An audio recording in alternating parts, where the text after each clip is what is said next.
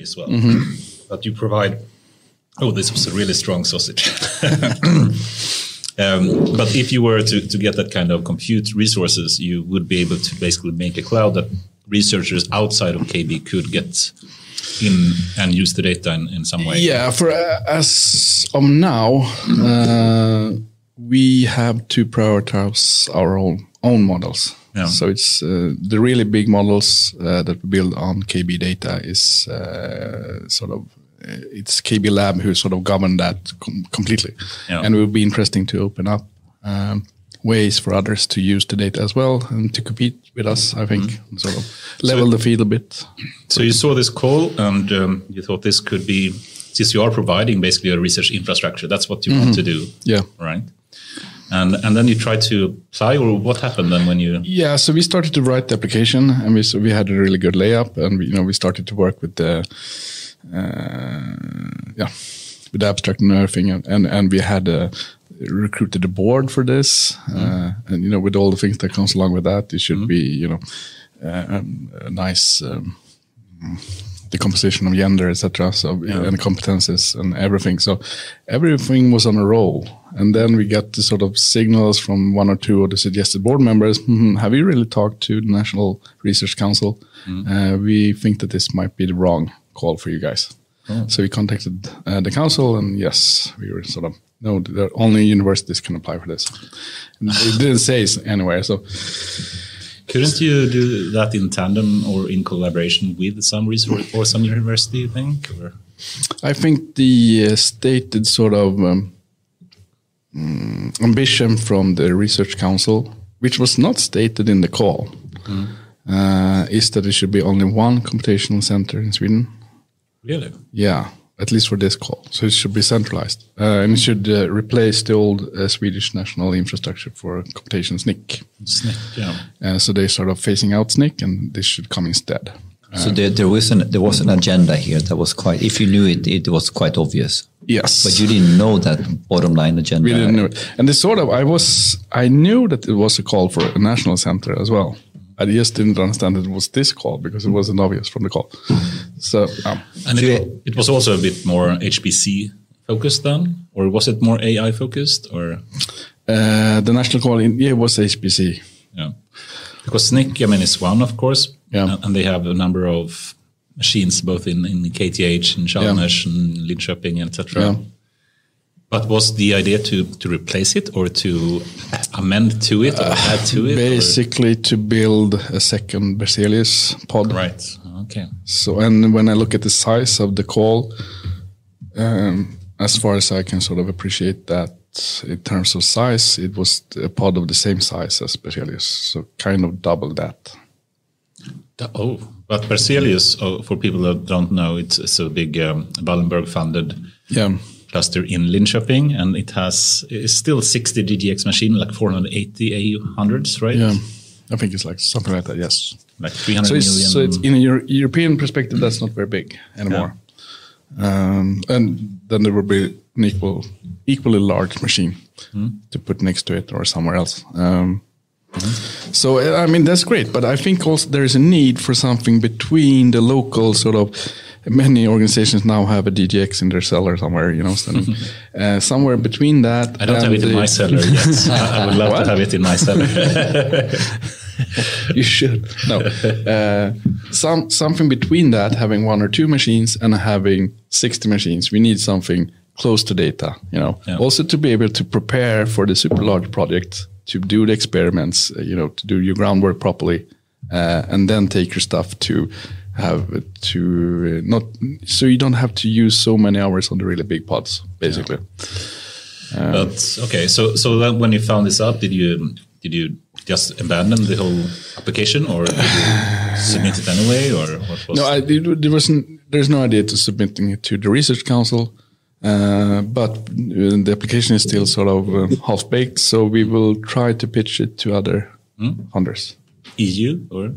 EU, and also perhaps the Swedish Innovation Agency, Right. Vinnova. Vinnova. Yes. Okay, awesome. I haven't talked to them, so this is the first time they hear about this. Hello, Vinnova. I like this is the scoop channel. I mean, we want your money. Please. We had at least one, or do we have 2 people from Vinnova that's on the podcast? Yeah. I think it's 2 people. Yeah. I hope they listen. Yes. So this is a really good, strong case. It would really sort of, you would really get the good leverage on the data resources that we have and the competence that we have at the library. But if I try to follow now, is one of the topics here really that we need to have compute close to the data and close to the competences around that data? And sometimes, yes, we can have one big central pod, but not necessarily would that central pod have the competences or the data even. Is that some sort of a point of in case here? I think we have to have, from a national perspective and from a EU perspective, we have to have different levels of computing sort of resources. And it's important to have a really big pod nationally that we can do really big, super big models on. But you would like them to be quite... The stuff that goes onto the central one should be a little bit baked, or should you want to prepare before you sort of take that kind of resources before you use that kind of resources, because it's super expensive. So if you don't use your own money, you're using someone else's money. So it's just a good thing to be prepared. And one here then is a gap between the smaller. Yes, exactly. So this should be some mid-size, and still I think 8 or 10. DDX machines, that would be a good thing. That's it's a considerable. You could do stuff with that. But what do you think about the approach for Sweden then in general? If we think about, I guess the public sector to start with, or perhaps private sector as well. There's been you said yourself companies are starting to buy their own DDX machines or some at least computational power. Do you think that's the right way to proceed, or should we really start to collaborate in some way, have some kind of centralized national center for AI compute? Or, I mean, we have it to some extent. Yeah, we have it to some extent. Yeah, I don't know. I see some of the DDXs around Sweden that are not used. They get this resource. They heard that they need this resource, and then they don't really have the competence to sort of to actually paralyze. Because I think if we speak about you as KB, of course, can't move the data outside of the organization without having the proper legal work in place. But I think that's the same. I mean, I remember from Spotify, there is no way you can move the data outside of the organization. Exactly. Yeah. I mean, even if you're in the cloud, you have to be an organization that owns those machines, even in the cloud. So moving the data outside is completely no. Yeah, it's very complicated. But that really speaks for, we have the central machines and all that, but then they kind of need to build up different domains where you can have these different centers where you can organize, you can have the competences, and you can have the legal. So I guess what we wanted to do is, since we can use the cloud, at least the commercial companies have gotten some way on that. I think some public sector potentially also is starting to use private cloud or public clouds as well. But what we're lacking is, imagine if we had a Swedish cloud where you still can have a very secured with encryption, etc. way to move the data there and process it without leaving the organization in some way. As you can do on Google and Amazon and Azure, etc. Yeah, that would be a nice solution, right? Yeah. Then you could even move KB data onto that so-called cloud, and a lot of things would be solved. But what you're talking about is a Swedish cloud, where essentially then you can have several different domains. Or just as Google does it, they basically have an organization, and within an organization you have projects, and within, you can't really move data between projects easily, and everything is encrypted differently, and then it's really high security. But there's one huge data center, of course. The infra is not the problem anymore. But I think Google Research Cloud and Colab, basically, I think that's a fantastic infrastructure they built. And the problem is, of course, that since it's an American company, ultimately American authorities have the right to access data if they really want to. So that's the big sort of we can't get around it from a European perspective. So, but the way they built that is something to look into, because it's really, I mean, it's convenient and easy to use and everything. So, and maybe so the fundamental idea how to do it is not that novel anymore. It's solved, right? Yeah. But then we need to bring it home to our European context or even Swedish context. Yeah. And there is a problem because the HPC environment in Europe, where the European Commission and the member states are putting a lot of money into this to build these computational pods like everywhere. They can't really compete with Amazon and Google because they're not allowed to. So they're sort of, I don't think they can have solutions in the exact same way and sell it to private companies, because then they will destroy the market. But this is actually similar to, we speak about the so-called AI divide a lot. And one of the parts of that is we have these kind of big companies. They all have their own cloud solutions. Google, Microsoft, Amazon, etc. has their own clouds. And the same in China. You have Alibaba and Baidu, etc. They all have their clouds that are really powerful. But we don't have a single European or Swedish cloud that is even close to the same kind of size in scale or in functionality. Yeah, that is a problem. It is a big problem, right? Yeah, it is. Well, why do you think there is? Why don't we have a private company that's built up a cloud solution that is similar, at least in function in some way? Because when the sort of GDPR, the effects of GDPR legislation, when that sort of hit the European countries, then that's when as I understand it, the European Commission started to build the HPC. And they were sort of in a hurry and sort of build computers everywhere. And that was a good thing because, we can use them, but they haven't really, I think there is, I don't know, I think it's, the problem, I think, is that it should be a private company doing this in Europe. Why? Because I don't think the authorities can really compete with the private companies. I think they're basically not allowed to. Can't really have member states and the European Commission dumping the market, as it were.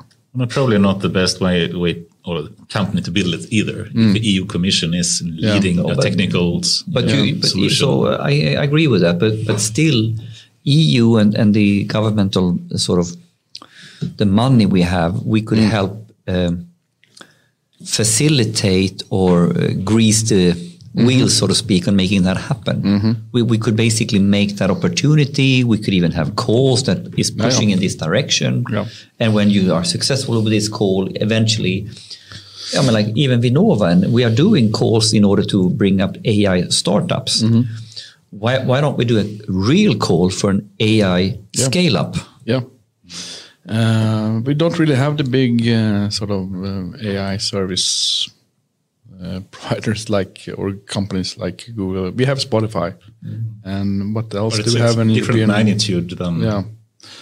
So I think you need to, all the, US and Chinese ones, they started off just finding a way to scale their business and make a shitload of money. And then later they created the cloud.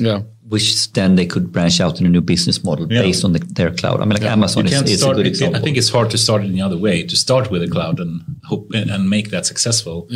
Without first having a super successful scalable business. And why is that? Because I think you're right. But let's bring that home. Why is the business angle needed first so you don't only build infrastructure? It's such a long-term investment, I think, to actually have a cloud that works properly. And if they build the business first, they actually use and have to scale up their business, they have to build an internal cloud. And then they can simply take that internal cloud and start to make it public. They don't have to build the public cloud from scratch. They already have it internally. I think and they start to extend. To have a real case and a real business, that ultimately drives the true usability. I think that's another angle here. Like we say it all the time now. In the best practices in innovation or creating new services, get yourself your beta customers super early, so you know what you're cooking in the lab is valid and useful in reality. So I think that angle, to have a real business, how do we want to work in order for this to make sense? I think going out of the theoretical lab, so to speak, it tests your idea in a completely different way. I think that's a good angle as well. Why we need the business first. I think it's strong to start with the cloud as a first business that you have. Yeah, if you can't. I mean, there is a case, of course, for European authorities or to the Commission even to build such a cloud. They're the one with the sort of financial muscles to pull it off. Then what clouds do exist? Well, we have private cloud provider in Sweden who are very much focused then on high security or virtual private clouds or whatever. So they have a very niched angle where or public data, for instance, right? So these players are coming up, but they're on a very small scale in comparison. Which one are you thinking? I'm not sure which one you mean. Oh, I can't remember their names, but there's a couple of providers out there. But I think the scale is a problem. Bahnhof? Bahnhof. I don't know. That's an ISP. They're an ISP, right? But there is a couple of. I forget the names, but you can even take like AI Sweden. I mean, they had the idea of the data factory, which in short is some kind of cloud service that allows companies to use their computational resources. But the scale of that is they have like a single DGX machine or something, and of course that's not anywhere near. Yeah. So Google Swedish private cloud. Swedish private cloud. Like as you just Google that, see what happens, what comes up. But are you thinking virtual private networks, or what are you thinking about? I can't find because all the big, public cloud providers also have private cloud offerings, basically saying we can provide our software on your private machines, so to speak. Yeah. So that exists, but there are many business solutions that I've seen in Sweden where they sell something, a product or whatever, a model or an application, where they use Google Research Cloud. Yeah. And Azure a lot. Yeah, and then becomes a problem, especially for governmental agencies and municipalities, etc. They can't do that. Yeah, true. Awesome. Yeah, interesting topic, and I'm sure we get back to this shortly as well. But let's start with welcome you here, Love Börjesson. It's a true pleasure to have you here, and we've known each other, I'm not sure for how many years, but a number of years at least. And we had a number of very, I think, interesting discussions, but also collaborations, both from Peltarion and other companies. And I mean, I think, also it's rare to find someone that actually is so prominent in the small sphere of AI experts, so to speak, that also know, sorry to say, a lot of technical details. I'm not sorry for all the others, if you see what I mean. What I'm saying is it's nice to talk to someone that do understand the technical details of how to do large-scale language model training and different models, etc., pros and cons with those. And I've very much enjoyed all the discussions we had about that throughout the years. And he also was like a finalist for the AI Swede of the Year. That is an awesome thing, of course. And I think that's very well deserved, given all the huge positive impact I think KB Lab have had on actually using AI for Swedish text. If we hadn't had that, I think we would be very far behind compared to where we are today.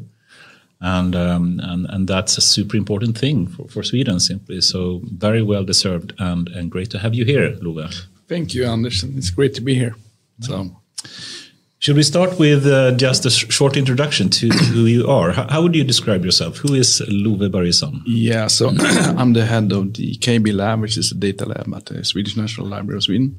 And it's a research infrastructure. We provide researchers with the access to KB data from the National Library. KB, I should say, is the short for the Swedish National Library. Yeah. Kungliga biblioteket. Yes. Together. It is a national, exactly. It is a national library, but it has royal sort of history. So it's in Swedish. So what is that kind of connection to the royal? Well, the library's collections, the origin of them are the private collections of the Vasa family. I see. In the 16th century. And then during the 17th century, when the sort of Swedish unit state was organized we had the first deposit laws. So everything printed in Sweden, one copy needed to go to the library. So for how many hundreds of years has that law been in place? 1670 something. So essentially every single thing printed in Sweden, one copy should be in the... Yes. And that includes books, newspapers, what we call ephemera, which is commercial leaflets, etc. Even commercial leaflets? Yes. Any convolute for a CD or a record or anything like that. And step by step, this deposit law has been extended. So now we collect also everything web unique. So if something is born digital and doesn't exist in another context, it also needs to be deposited to the library. From any Swedish website? Yes. So you are scraping the Swedish web? No, they are required to send to us. If you publish something online, you're required to send to us. So if I'm as a small company? Yeah. So there's a whole thing about that also, to sort of have people actually sending stuff to us and versus scraping. We also do scraping, of course, but the good thing with the deposit laws is that we get behind all the paywalls, etc. And also computer games, all radio broadcasts, TV broadcasts, etc. So we have Swedish radio as well. Yes. So you have text, of course, but also video. Yes. And audio. Yes. And the web, yeah. So what size are we talking about here? For the library as a whole, I think it's more than 25 petabytes of data. That with text, video, and audio, and images. So it's a lot of data, and it's a new situation also for the library, because it used to be books and ephemera, and that's big enough. Ephemera is everyday prints, but now it's sort of a sea of data. So that's also one of the libraries, one of the labs, my labs, sort of. Can we use the abilities and the things that you can do with transformer models and other models to describe the collections? And before you get into all of that, I mean, the deposit laws, or pliktlagen, I guess it's called in Swedish, right? Yes. Or, yes. How did they, just store that? I guess they had like papers and stuff and tapes or something in the beginning before it was digitalized, or how did they just store it? Yeah, well, any format you can think of historically, we have them. So we have stuff that is on pergaments, and then on paper, etc. And then we have every technical sort of stage in history during the 20th century. We have them. So there are CDs and there are tapes, etc. Are you required to have like ways to play all old formats? So we have experts at the library who swipe the internet and trying to vacuum the internet for parts for old machines to be able to digitize, very weird Betamax, etc. Exactly. And if I go all the way back to pergaments, yes, are we digitizing copies of that as well? Yeah, so we're behind on digitization. We will always be, but the oldest items in the collections, I think, is about 1,000 years old or so. So the collections span more than 1,000 years. What an amazing treasure! Yeah, it's an amazing treasure. But so yes, the digitization, especially of the old rare stuff, that's research driven. So it gets digitized when someone managed to not only apply for money but also getting money to digitize it, and then we have. As part of they want to use it for some research, and then you digitize it, so you don't have to use the old pergament. Exactly. How do you keep that data safe? If we just speak about the digital data, I guess, if some kind of fire were to happen, or if a KB were to be bombed, then I guess we would lose a lot of stuff. Yeah, right? so there is actually another governmental agency who has the responsibility for the so-called, I'm going to say a Swedish word now, bortforslingsansvar. Okay. The sort of taking stuff out of their responsibility, if that could be a term. So there's a plan for that, a contingency plan for what happens if you get bombed. But if you go to the digital data, everything is 2 server holes. There's 2 copies of everything, and then there's a tape copy on a tape, where you actually, to destroy that data, you need to do it physically. Basically, you can do it. And the perspective of the two separate data centers that are not physically close is trying to keep it safe. Okay. And then also a copy on tape in the end, so to speak. And where were I? Wow. Awesome. And but before we get more into KB, I think that's interesting, and specifically, what is KB Lab and what is their mission and what how did it get started and everything. That would be really fun to hear. But perhaps before, what did you do before you got started at KB? Yeah, my dark history. No, so I did a postdoc and was a researcher at Stanford University, computational social science lab. So academically, I would, label myself as some kind of sociologist. My background is Stockholm School of Economics, which is my alma mater. So I have a sociology, or was it more economical kind of background? What was your focus, you would say? So when I studied business, my major was in organization theory, which is a variety of sociology, I would say. So at Stanford, I did what is called sociology of knowledge, which is how do ideas appear, who leads and lag in that process, etc.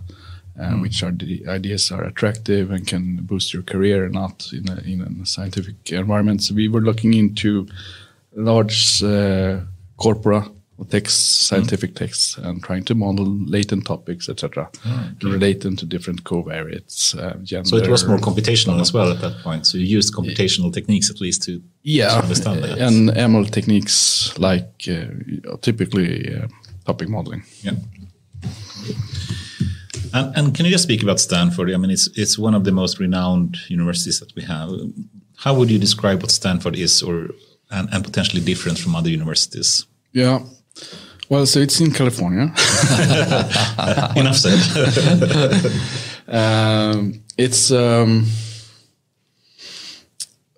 I think the spirit of Stanford University is the same as the Free University of Berlin, which I think now is called Humboldt University. I'm not sure, but I may confuse the names there. But which was so the idea is it was a break with the traditional English universities, more freer, one step away from the church, etc. Right. Sort of emphasizing the freedom of thought, basically.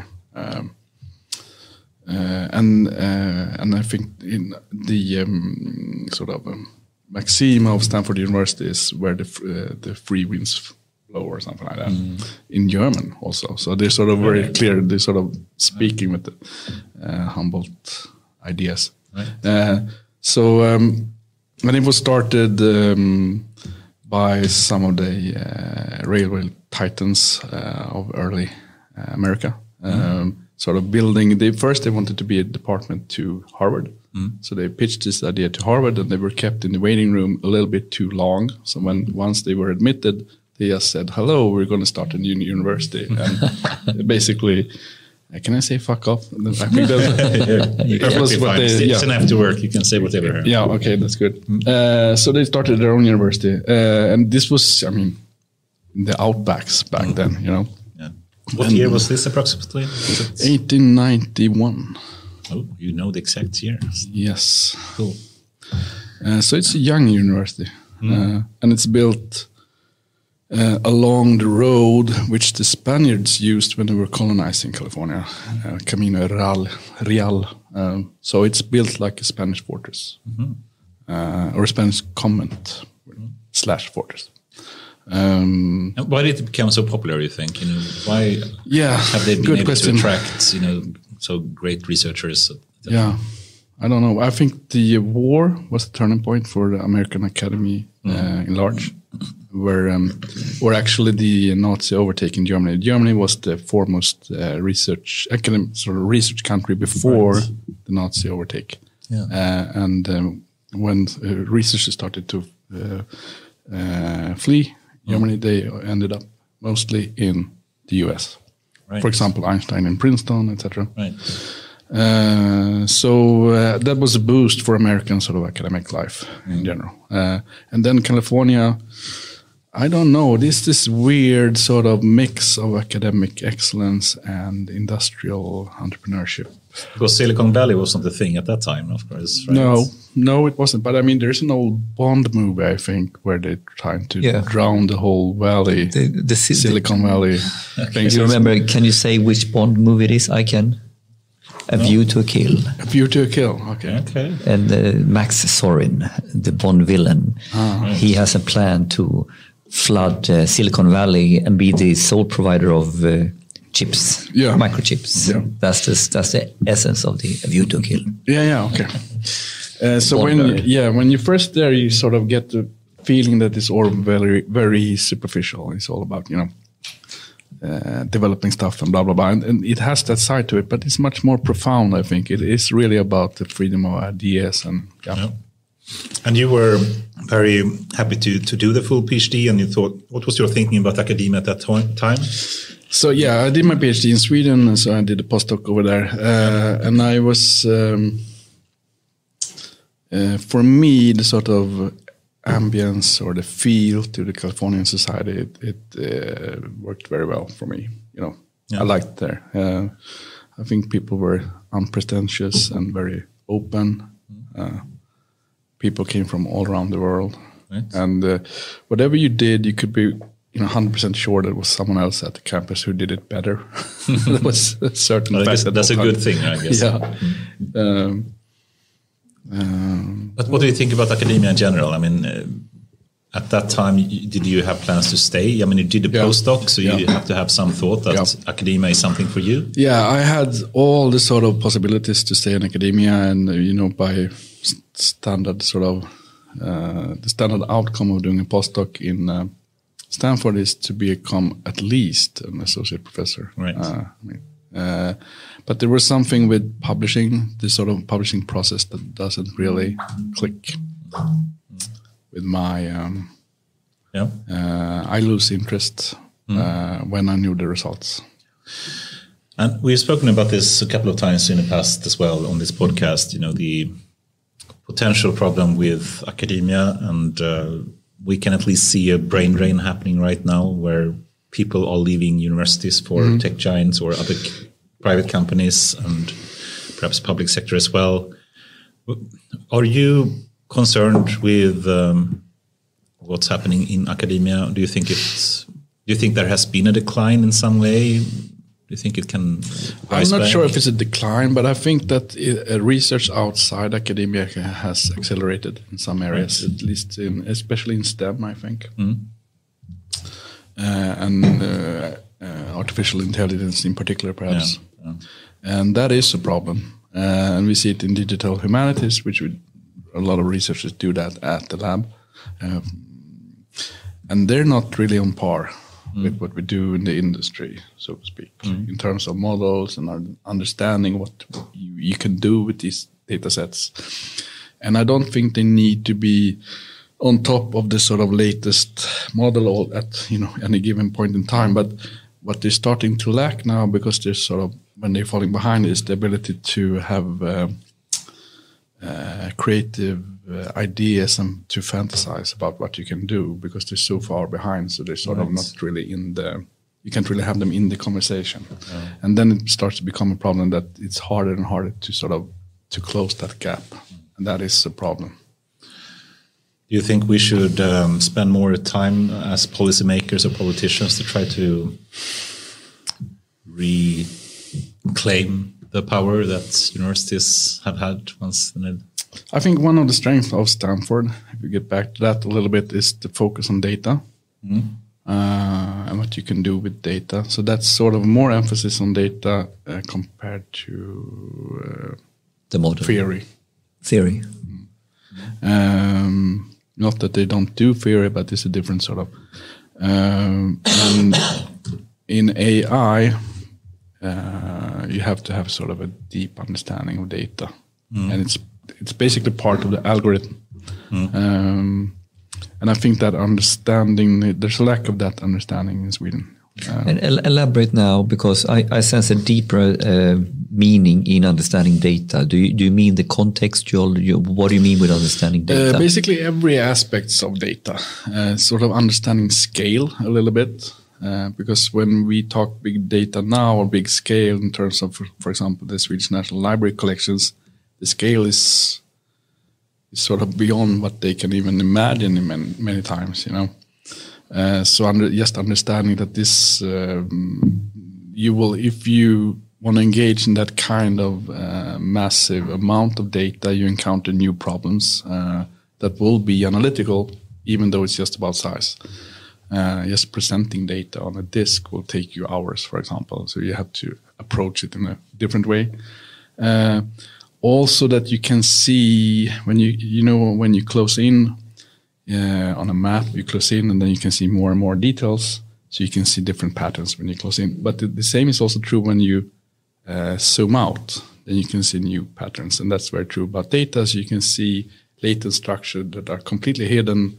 On a smaller scale, they will appear on a larger scale, and with stronger models, etc. And so what you're highlighting here is in Stanford, they have taken an interest and they're excelling in this fundamental, deep understanding of data. Yes, I think so, and it's a very vivid and more profound scientific discussion around data than I think that many Europeans sort of understand. With many good exceptions, of course. I mean, most of the researchers at Stanford are not from the US, of course. I mean, that's also a thing about California. It's sort of. But just so I understand, why is this so important? Or why, if we are lacking this deeper understanding of data, what is it blocking? It's what I would call the methodological game or play that you have to sort of expand your horizons and do new stuff. To be able to have a fantasy about that and think in terms of data, to really move forward, you need to have that sort of. So if I put words, see if I understand it. I mean, like the opportunity with data and what you can do with data and how you understand this opportunity landscape. Yep. If your vision is too narrow on data, you don't see how you can reinvent things as much. Yeah, and we see many researchers when they come to us kind of late in their applications for funding, etc. They have not typically, they don't have a data scientist in the project. They think that we can think out the cool stuff, we can think about the stuff that we're going to do, and then we have some IT guy or data scientist in the end who's going to sort of do this. Some minion, who's going to do the data stuff, as it were. And that doesn't really. I think data science has to be recognized as a sort of intellectual strand in its own right. And if you don't see that, then it's very, very hard to make use of it. But sorry, this is profound, because if I take it back to a business perspective, what you are saying now is that when you are trying to develop something which has data and algorithms in it, you need to iterate back and forth between the domain problem, the business problem, and the data problem to reimagining the process, and you will come up with something else. If you're not doing it in that, you're essentially slapping data and AI on top of analog thinking. Yes. So that's a very well formulated. Thank you for clarifying that for me and the listeners. Yes, that's exactly what's happening. So, and there's the reasons for not doing it, I think there's lack of knowledge, but there's also lack of will to do it, of course, because there's a new sort of hierarchy of different knowledge domains where a lot of people don't want to see data science being sort of important on a different level in different contexts, but also from data scientists themselves, perhaps to be hesitant to sort of really engage in, for example, a business problem or a problem with sociological research or whatever. So it's a mutual. What do you think about Karpathy? a person in charge of Tesla and their autopilot. He wrote something that said, let's see, he basically said, AI, if you combine it with traditional software engineering, it will be like software 2.0, I think he called it. Yeah. I'm not sure if you heard it, but basically it's trying to say something that if you use, you can see data as a way to automate how the code should work. Mm-hmm. And by having algorithms, you can then, using, for example, AI, learn part of the software automatically. And that is like a big shift from software 1.0, where you have to hard code everything manually. Absolutely, yes. Do you think this is a good way to phrase it? Or do you think it will be basically natural in the future that if you build some piece of software, you need to use data to also build up the functionality of that piece of software? Yeah. Yes, I think so. Mm-hmm. The typical case at the library is metadata, which are descriptions of the collections. And traditionally, what librarians do is to order the collections and structure them. So, and this is made primarily for other librarians, so they can find the books and lend them to someone who needs the book. So the librarians are themselves the super users of libraries. And the metadata sort of standards are built with that in mind. But what we can do now is and the descriptions of the books they follow, this is a novel, blah, blah, blah, blah, blah. And it could have certain topics, etc., etc. Mm-hmm. What we can do now is to automate this process and base the metadata on the content of the digital object. Mm. And then we can have a completely new kind of metadata. For example, an image, it could be what kind of objects are in this image. Is it a cow? Mm. Is it a road or a boat or whatever?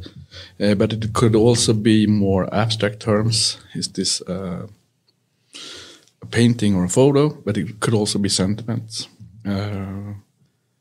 So that's one thing we can do metadata on, a sort of completely new kinds of metadata. But also, we don't really need to do it from the library perspective. We can have a framework for users to create temporal metadata that we don't need to save.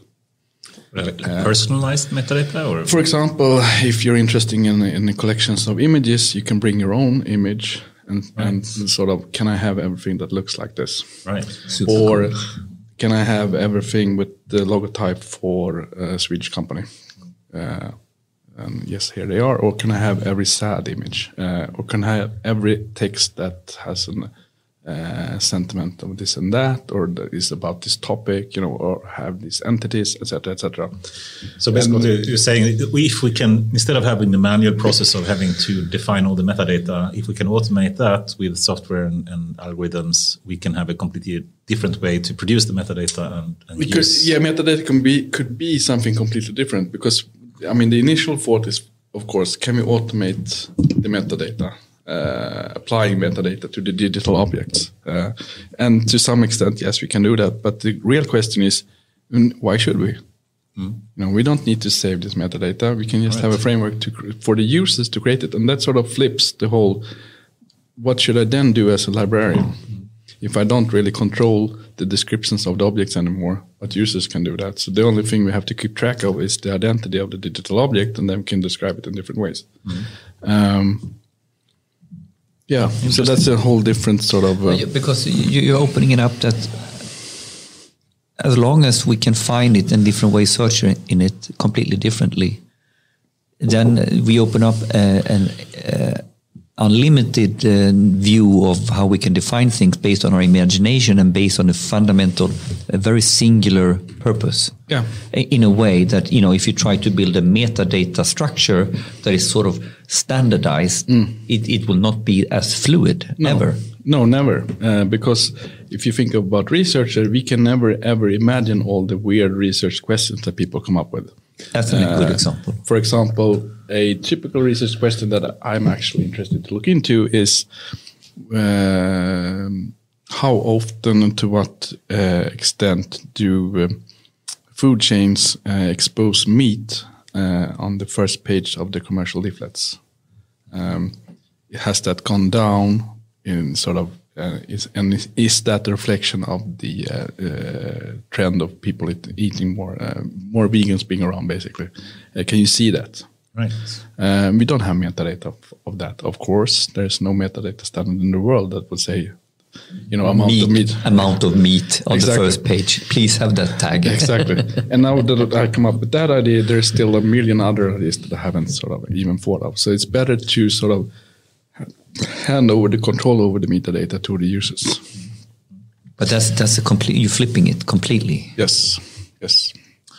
And made possible, I guess, by smart AI systems that doesn't have to have hard-coded metadata, but can understand. The core text, understanding the core content instead of tagging the content. Yes. I guess it brings us back to KB Lab. Can you just talk a bit more? What happened how did you get in contact with KB Lab, and why did you get started there? So I was hired to start a lab.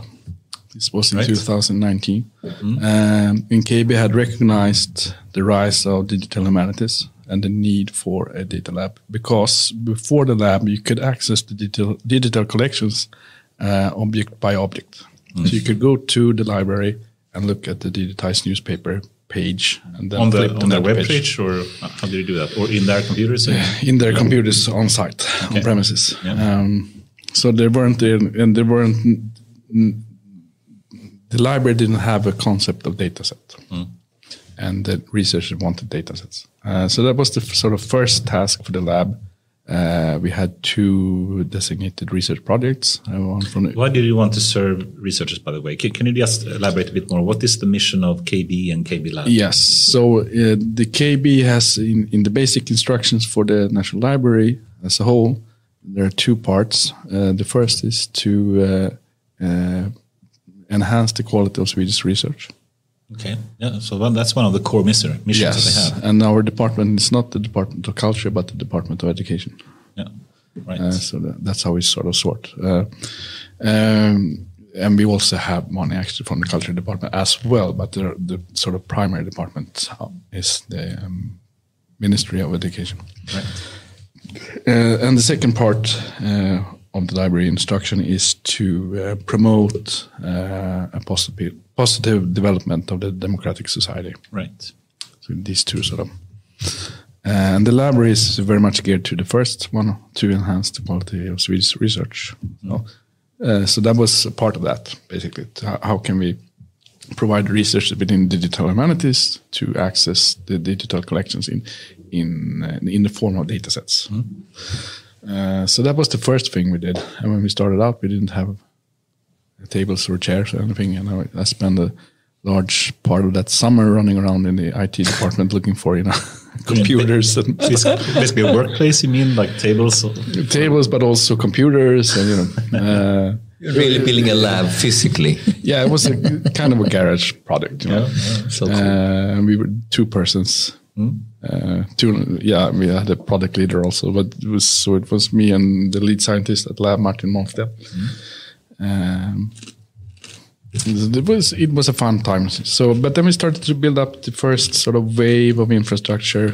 We decided that we can endure stop in productions. We can buy hardware we don't need professional hardware, so we can buy faster, cheaper stuff. And when they break down, we just replace it. It's like big data era.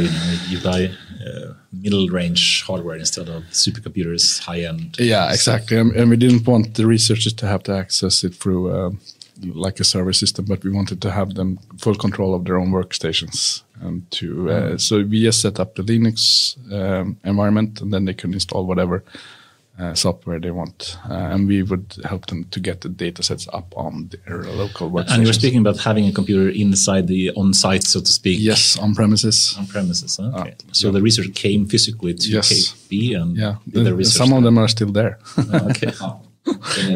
They never want to leave. So that is a problem. And a lot of researchers, they can actually be upset about that. Why can I use the data outside the library, etc.? There are legal reasons for that, of course, too. And It's not that different from other kinds of research. If you think of an archaeologist, for example, they have the digging site, and it's somewhere where people used to live in the Iron Age or whatever. They can't really move that around. It is where it is. And this is the same. You have to go to do this on site. The archaeological site. Yes. So what are the legal constraints here? I guess we get into copyright issues, or what are? Can you just elaborate a bit more? Why are you not allowed to move the data outside of the KB? Yes. On premise? So there are three main sort of areas of concern. The first one is copyright. Yeah. So KB doesn't own the collections or the copyright for them. Yeah. So others have the copyrights.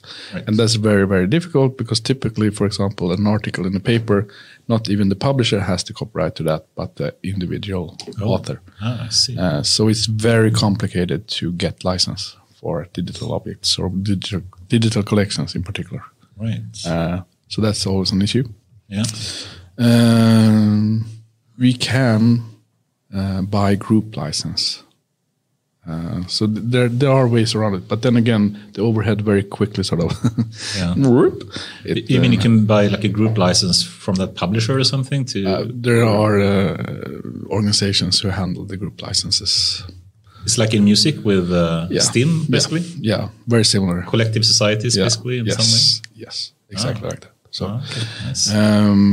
Which is both good and bad, but because sometimes they claim to have. They want us to pay for collections where there aren't really any practical copyrights that are active. So copyright, that's number one. Number two is GDPR, so integrity reasons. And you may think, okay, everything at the library almost is published already, newspapers, for example. So how can that have GDPR issues?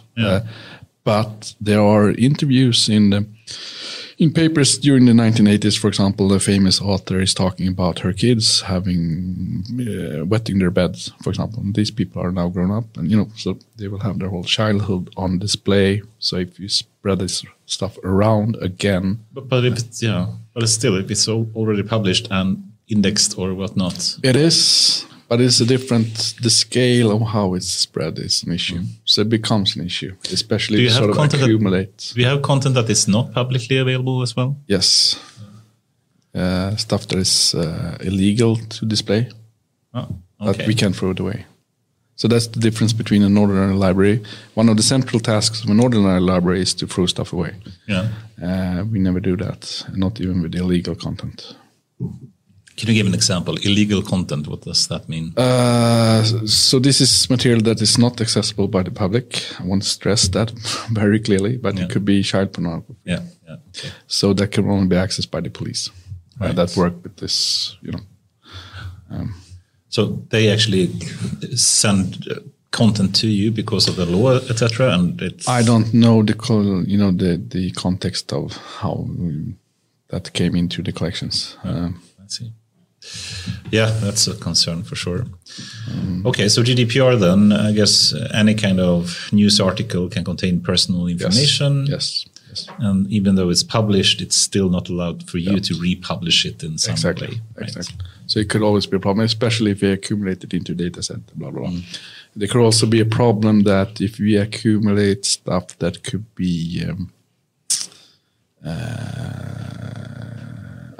the collections are far and wide and old, so there are stuff that are racist or homophobic, blah, blah, blah. And if you put that together in a data set, it sort of becomes problematic. It can be. So, cool. So copyright, GDPR, you said the third thing potentially. Yes, security. Security. Yeah. So the data, we have two security sort of issues at the library. The first is we don't want data to get out of the library. Right. The other thing is that we don't want anything to get into the library that we don't control. Right. And that has to do with the integrity of the collections. So, for example, what did Stefan Löfven actually say on that interview, this and that date? There can't be any sort of... We have to be absolutely certain about the digital object and the integrity of that. So we have to. So that is the big issue. We can't really have stuff in the data that's not. Are you concerned with someone being able to plant a ransomware and just delete the whole data set somehow? Deletion, that's not a problem. I think a bigger problem would be to plant stuff. And you can do that legally. I mean, yes, if you publish something, we collect it. So, so that's a problem. But also for data coming out, it could be a problem because then you could train an algorithm to reproduce a Swedish newspaper, for example. So that's a perfect way to make fake news, basically. So. Awesome. And I just want to stay a bit longer on the legal aspect, because I think a lot of companies are so afraid about this, and it's an important topic. But okay, you can't move the data outside of on premise, so to speak.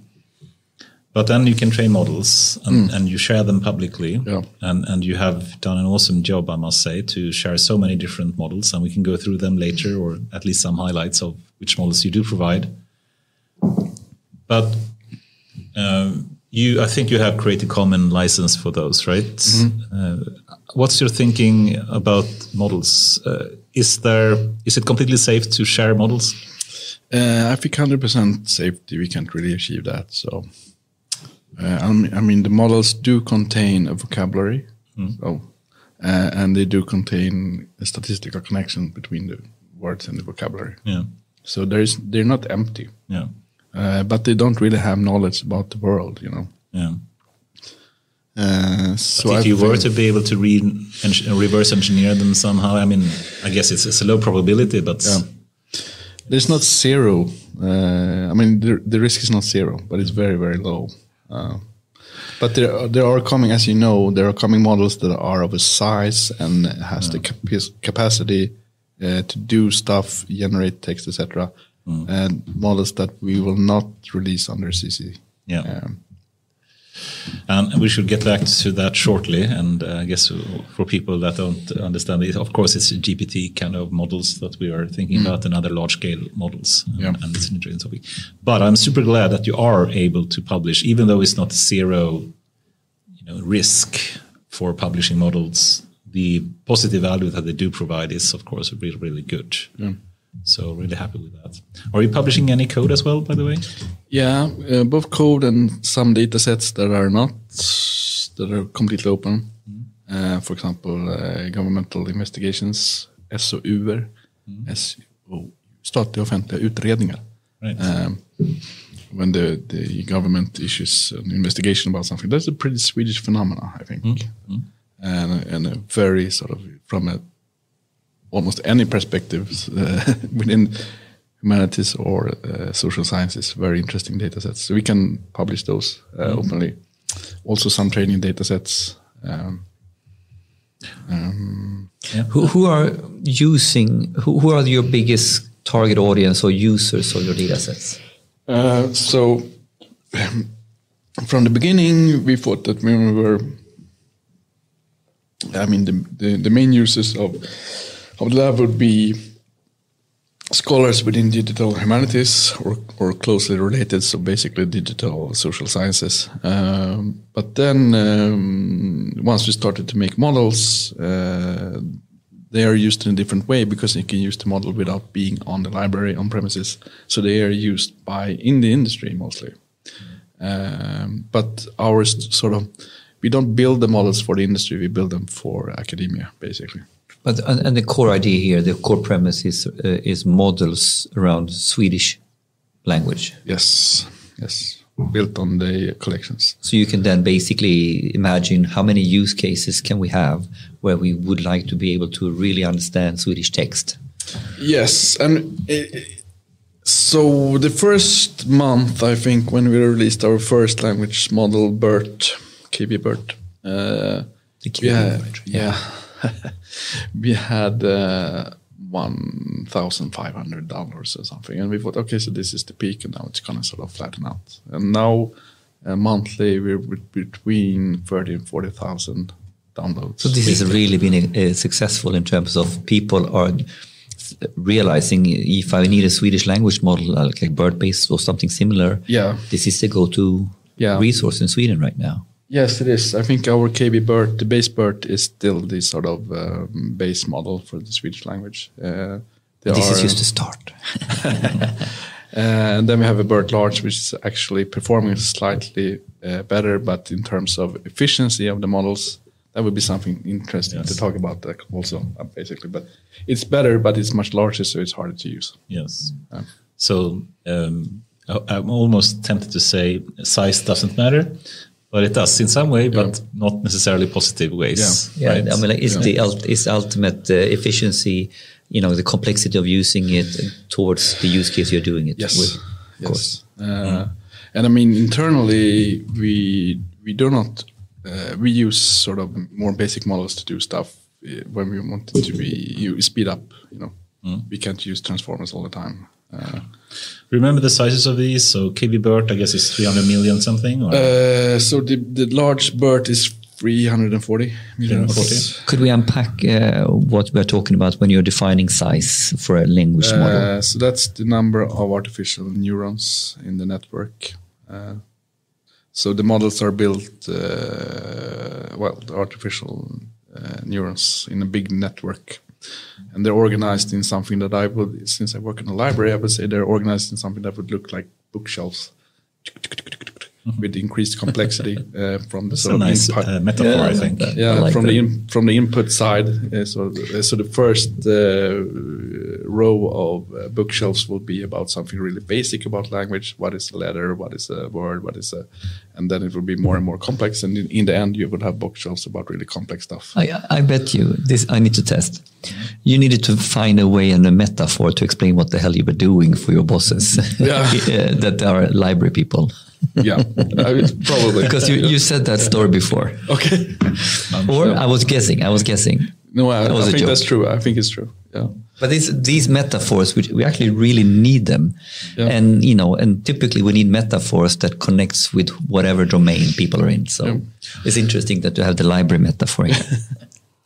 Should we go to the set of models that you have published and just go through and just a very brief overview of what they do? So KB-BERT, of course, how would you describe KB-BERT, perhaps? So that's a very sort of general language understanding model. And the training objectives of that model, what we learn it to do might sound awkward almost. So we train it by taking away a word, and the model has to guess what word we have taken away. And so it's like taking out a book and trying to use your library metaphor here some way. Yeah. But it wants to understand basically what the meaning is in some way, and you take away some words from a book in the shelf, and then it has to predict what it is in some way. Yeah, exactly. And then there's another training objective as well, which is sort of which is the probable next sentence here. But from that training, and the thing that Google did was also a very American thing to do. I think is they just scaled everything up. More data, bigger networks, faster computers, etc. And kablam, you have a model that can perform on a completely new level. So size matters, according to that, at least. Yeah, at least to some extent. When we started off with the model we had before. And the models we had before, they were sort of so-called global vector models where every word had one context vector. So, so this word has these neighbors typically. But every word had only one vector. So, for example, the word cell, which could be a phone or a human cell or a cell that you live in a prison, or they all had the same vector. So that's the global like thing. Apple, I think, is a very common. I think we used it a bit before. Is it Apple the company or the fruits? Yeah. So explain so I understand. Are these different vectors when you say cell? Yeah, but the problem with the global models was that the word cell only had one vector. So you need to decide, is this a cell I'm living in, or is this a cell? So the strongest, most common vector would sort of dominate. Okay. So you couldn't really. So it wasn't. these models performed very well, but they were also sort of crude in a way. And with the new transformers, you had a vector for every instance instead. So, what's an instance? What is instance context? Sentence. Yeah. Every time it appears, basically. Okay. Which is very good because even words that sort of have a stable meaning, like the word man or woman, for example, you can see how the context changes over time. Yes, so the BERT model can't really do anything in itself. The cool thing about the model is that training the model takes a lot of time and data and resources, etc. Once you have the model, you can fine-tune it, and fine-tuning is not computationally expensive, not to the same extent at least. Then you can train it for a domain or a specific task. So you can fine-tune it to, for example, the financial domain, to understand financial language, or the medical domain, or whatever. And you can also fine-tune it to do certain stuff. Find all the entities here, all the names, all the organizations, all the times, all the objects, etc. I don't understand, but it seems very pragmatic and useful, and not overcomplicating things. That we have a basic model. Yeah. And then basically, like a framework. Yeah. And then now, to try to make that perfect and all-encompassing is really hard.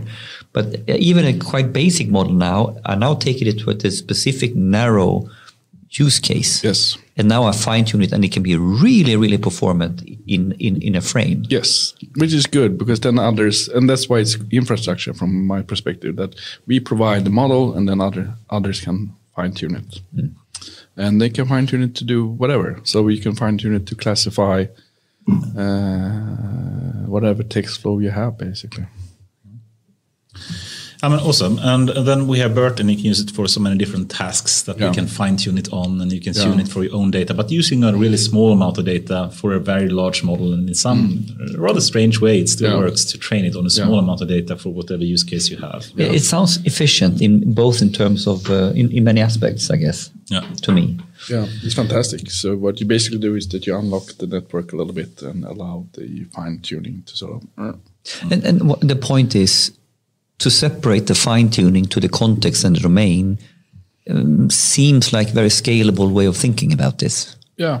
Or the reuse. Yeah, it has become a whole paradigm. It's called transferred learning. So you have to sort of the basic language understanding, which is in the model, and you have the fine, which is similar to human language understanding. You have a basic language understanding, and then you go into your field. Yeah, you go into your field, and then you find yourself in a new field, and it will take a certain fine-tuning to sort of get the hang of things in that new field. Makes sense. Yeah. Cool. Should we mention some other language models that you have produced besides the vanilla BERT? The vanilla BERT, yeah. So then the next model we built after that was an Electra, which is basically the final product, so to speak, in terms of model. It's very similar, but the training objective is different. So the model on the same amount of data, it's more efficient because it sees more data during the training. That didn't really work out, so that's also interesting to share, I think. What was the training objective, or what was the difference? The training objective for an Electra is it will have a small generator that will generate artificial text, and the training objective is for the model to determine this is original text and this is machine-made. Oh, so it's a completely different question. Yeah. Completely different question. And why? What is interesting with this question? The first question, I really, is basic. Why is this question interesting? It learns to identify and understand natural language. Okay. I guess it would be fair to say it's one of the, take advantage of one of the popular techniques in AI, which is called generative adversarial networks, and tries to apply that for understanding text specifically. And why do we want that? Well, in this particular case, you get better use of data, I would say. And then you have some other models as well. I'm actually not a big fan of Electra, but that's my subjective. Okay, that's interesting. It bombed a little bit. There was something in the training that we didn't get right. Yeah. So it works, but it doesn't work really that well. Yeah. Albert as well, right? Yeah, and we wanted to build a smaller model, so Albert was a natural way to go. What do you mean smaller? in terms of number of parameters and how much memory it would be. You have to use to actually use the model. So even a more efficient model to be able to embed it in other cases, or why? Yeah, for sort of low resource users. Okay. Yeah. I mean, it's simply easier to make use of because you don't need as big GPU and it's faster to run. Yeah. So you basically, how can we make a model that you can maybe even run on a normal workstation? Yeah, basically, BERT you can fine tune it on a normal workstation if you have a good GPU on it. But we were sort of thinking about the PhD students with a little funding. So a little funding PhD student gets something so they can play around with without they don't have the real. Yeah, and I love that idea. The garage model. Yeah, exactly. But I think the next so we have built a bigger BERT, and that's basically the same but bigger, better, but harder to use. Then we have also built a sentence BERT, which I think is kind of interesting. Which is so interesting. The basic embedding. The basic unit of the BERT vanilla model is the word and the embedding of the word. The sentence model is the basic sort of unit is the sentence and the embedding of the sentence, which make the model better at comparing text, longer text, etc. And when does this come into play? Anytime you want to compare text, which is like a gazillion use cases. It was actually one of the most popular use case that we had during the Peltorian time. Just being able to search through text. Imagine like a really smart Google search functionality. Yeah. Just saying, I want to find a piece of text that has something to do with Henrik getting drunk. Henrik having fun. And then we just write the words, and you don't have to write the exact words, but you have to have the meaning the meaning of the intent. And the whole context, so it shouldn't be per word as the traditional word-to-vec or glove kind of thing was. Yeah.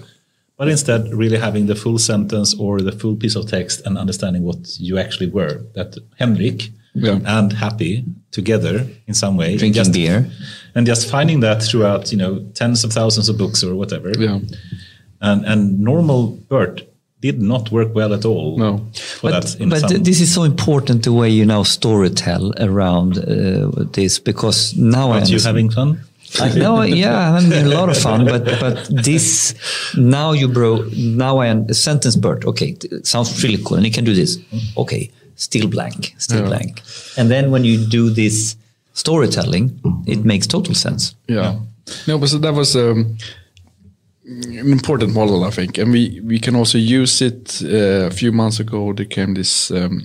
It wasn't a new model, but it was a new applications of POS modeling, putting it on top of a BERT model, which is called BERT Topic, which is making the output look like a topic model, but with the power of a transformer model, basically. And that builds on, to do that, you have to have a sentence model. And we had one laying around in the lab, luckily. So we have the model laying around in the lab. I got another picture in my head when I had a model laying around in the lab, by the way. You're thinking about non-digital stuff, I think. I don't know what you're talking about. I have no idea. Sorry, that was a bad. No, which is really good because that's in the industry topic. I don't really know, but I think the interest for topic modeling is not that big in the industry. I think it's more of a research thing. A lot of scholars in digital humanities, and they do this for various research reasons. So they want to have a topic model. Topic modeling is tiresome, and the data wrangling and text cleaning and iterations you have to do, it's just staggering. So doing in transformer style, it's very little code and a lot of this sort of pre-cleaning, stop list, all that crap. You just get rid of that and the model just takes care of it. Boom. I would like to ask a question, but you can allow it or park it. The simple question is, how do you go about? What's the process of building a model? Because we're now defining 3 or 4 different models. Yeah, and should we? I mean, it is a great question, Henrik, and I think especially when it comes to larger models, which what's the process here, or how But should we take that a bit later then? Because please, I think that's why I was asking you to allow. I mean, it is a great question, and especially for. I think Love, who has done this on a scale that very few other people have done. Exactly. So I write it down here. And how to train large language models. No. You're narrowing my question down. How to go about? What's the process here? How do you come up with it? What do you need to do? What are the key steps? And training is one step, I argue. Mm-hmm. And then what? Everything about training a model. Yeah. But cool. So let's move on models. Yeah. Yes. So the sentence model, which is really good in itself, but also to do other stuff. Many use cases are linked to the sentence model. Yeah. Then we have fine trained. We don't do so much fine training because we think that we can do the ground training. No one else can do that. Fine training everyone can do, so we don't really do that. But no one else can do that because they don't have the data that you have. Exactly. Right? So, or the competence or the compute resources. Exactly. But we have, in spite of saying that, we have actually fine-tuned a couple of models that we thought were we need to have this. It's like having milk and eggs in your refrigerator, and that is the part of speech model. Yes. Which identified part of speech. I don't know how to say that in another way in English, but the different kinds of words that you have: nouns, verbs, adjectives. Yeah. Part of speech. Yes, so that's a very ordklasser in Swedish. Ordklasser, okay. Yes. Ordklasser, nu är jag med. Yes, so that's a very basic research infrastructure to have that, basically. We're going into grammar now. Grammatics. Yeah. Kind of basic grammar. What do you think about that? Though, I mean, do you still need to do part of speech when you have BERT models and transformers? No. I think it's a wrong direction to go as well. Absolutely. If you want to go into grammar, there are much more interesting approaches like functional grammar. So please rephrase the comment or the question or the reflection. It's just, this is a very common NLP in traditional NLP where you want to understand the nouns to properly understand the meaning. But today, instead of doing the full rule-based kind of grammar of, what is the grammar of language, you instead, do it fully data-driven. Yeah. You just put in the raw text and it figures out the meaning without knowing the part of speech. Yeah. You don't need to teach it grammar to make this understand. So this is trying to predict the grammar, and you don't need to anymore. We have sort of a little bit of a keyword in the lab where people want to talk with us about traditional NLP, and the keyword is morphology. So when people start to talk about that with us, we sort of, whatever. But we have the models and whatever you're doing, it does this better. It doesn't know anything about morphology or grammar or whatever. So it's just power through. So I agree with you. But it's a sensitive topic because a lot of researchers have spent their life. Yeah, and someone comes in and spent their lives on this angle, and you think, you don't really need it. Yeah, and I mean, even researchers at the lab, the guy who's responsible for our larger NLP projects, Robin Kurtz, who's a brilliant researcher, his whole thesis was about dependence, etc. So he's all, he just put that away, and even he says it. Yeah, I think so. Cool. There's still a case for it's still a case for traditional language technology, absolutely, but not in the same way, I think. So. Okay, KB, was it called KB POS or what was it called? I think something like that. Yeah. But I don't remember the exact name. Everything is on the same. You can reach it through our GitHub page. Right. But you also publish in Hugging Face, right? But not the actual models are in Hugging Face. They're hosted there. Yeah, but not all of them, or are they? I think all of the... I just had a quick look and I couldn't find much, actually. Mm-hmm. It's so when does someone go to GitHub and when does someone go to Hugging Face? So in GitHub you have like how to run the models, fine-tune them, etc. The code for doing that. Okay. And then there's the whole ecosystem in Hugging Face where you can actually do it. Hugging Face is taking over in so many ways. Yes. I think it's becoming. If we have these kind of platforms for research articles like Archive, it seems like this is like a platform for models or data sets. Yes, and it's increasing. They're doing a great job, I think. So then we have the Spatie model, which is the sort of the traditional NLP library in Python for doing basic NLP stuff. We are actually, within the next few days or weeks at least, we will be the canonical Spatie model for Swedish. So we're very happy about the official model in Spatie library? Yes. Nice. That's a big thing, right? Semi-big, yeah. But we're sort of, finally. We've been working, it's Elena Fano, who's a data scientist at the lab. She's been working in that direction for quite some time. And what do we, you just unpack a little bit, what does this mean? So the Spatie model it was actually an NLP tunnel. So it's sort of you put text in one end and then it's stuff with increasingly complex stuff happen to the text, and out you could have semantic classes in the end, sort of. But this was pre-transformer, basically. Very efficient, very, cool and good stuff. Part of speech, it did everything, part of speech entities, what have you. But it was pre-transformer, but the whole tunnel was this sort of idea. So everyone can I put my text in here and bloop, I have tons of results in the other end. And now we have a Spatie traditionally trained, but also trained based on the on the KB-BERT. So it's sort of it's a NLP tunnel on steroids, basically. Super cool. So that's the Spatie model. And then it's the entity model, which is one of the unlike part of speech, entities are sort of a thing that people really are interested in. Yes, which is identifying in a text. It's not the grammatical categories, but semantic ones. But so there are persons, organizations, places, locations, times, works, also man-made things. Which we are interested in because we're interested in, for example, Astrid Lindgren's book, Pippi Longstock. And we thought, okay, so Pippi Longstock, that's the work. Astrid Lindgren's a person, blah, blah, blah. So that is one of the fine-tuned models. Very important one, I must say, as well.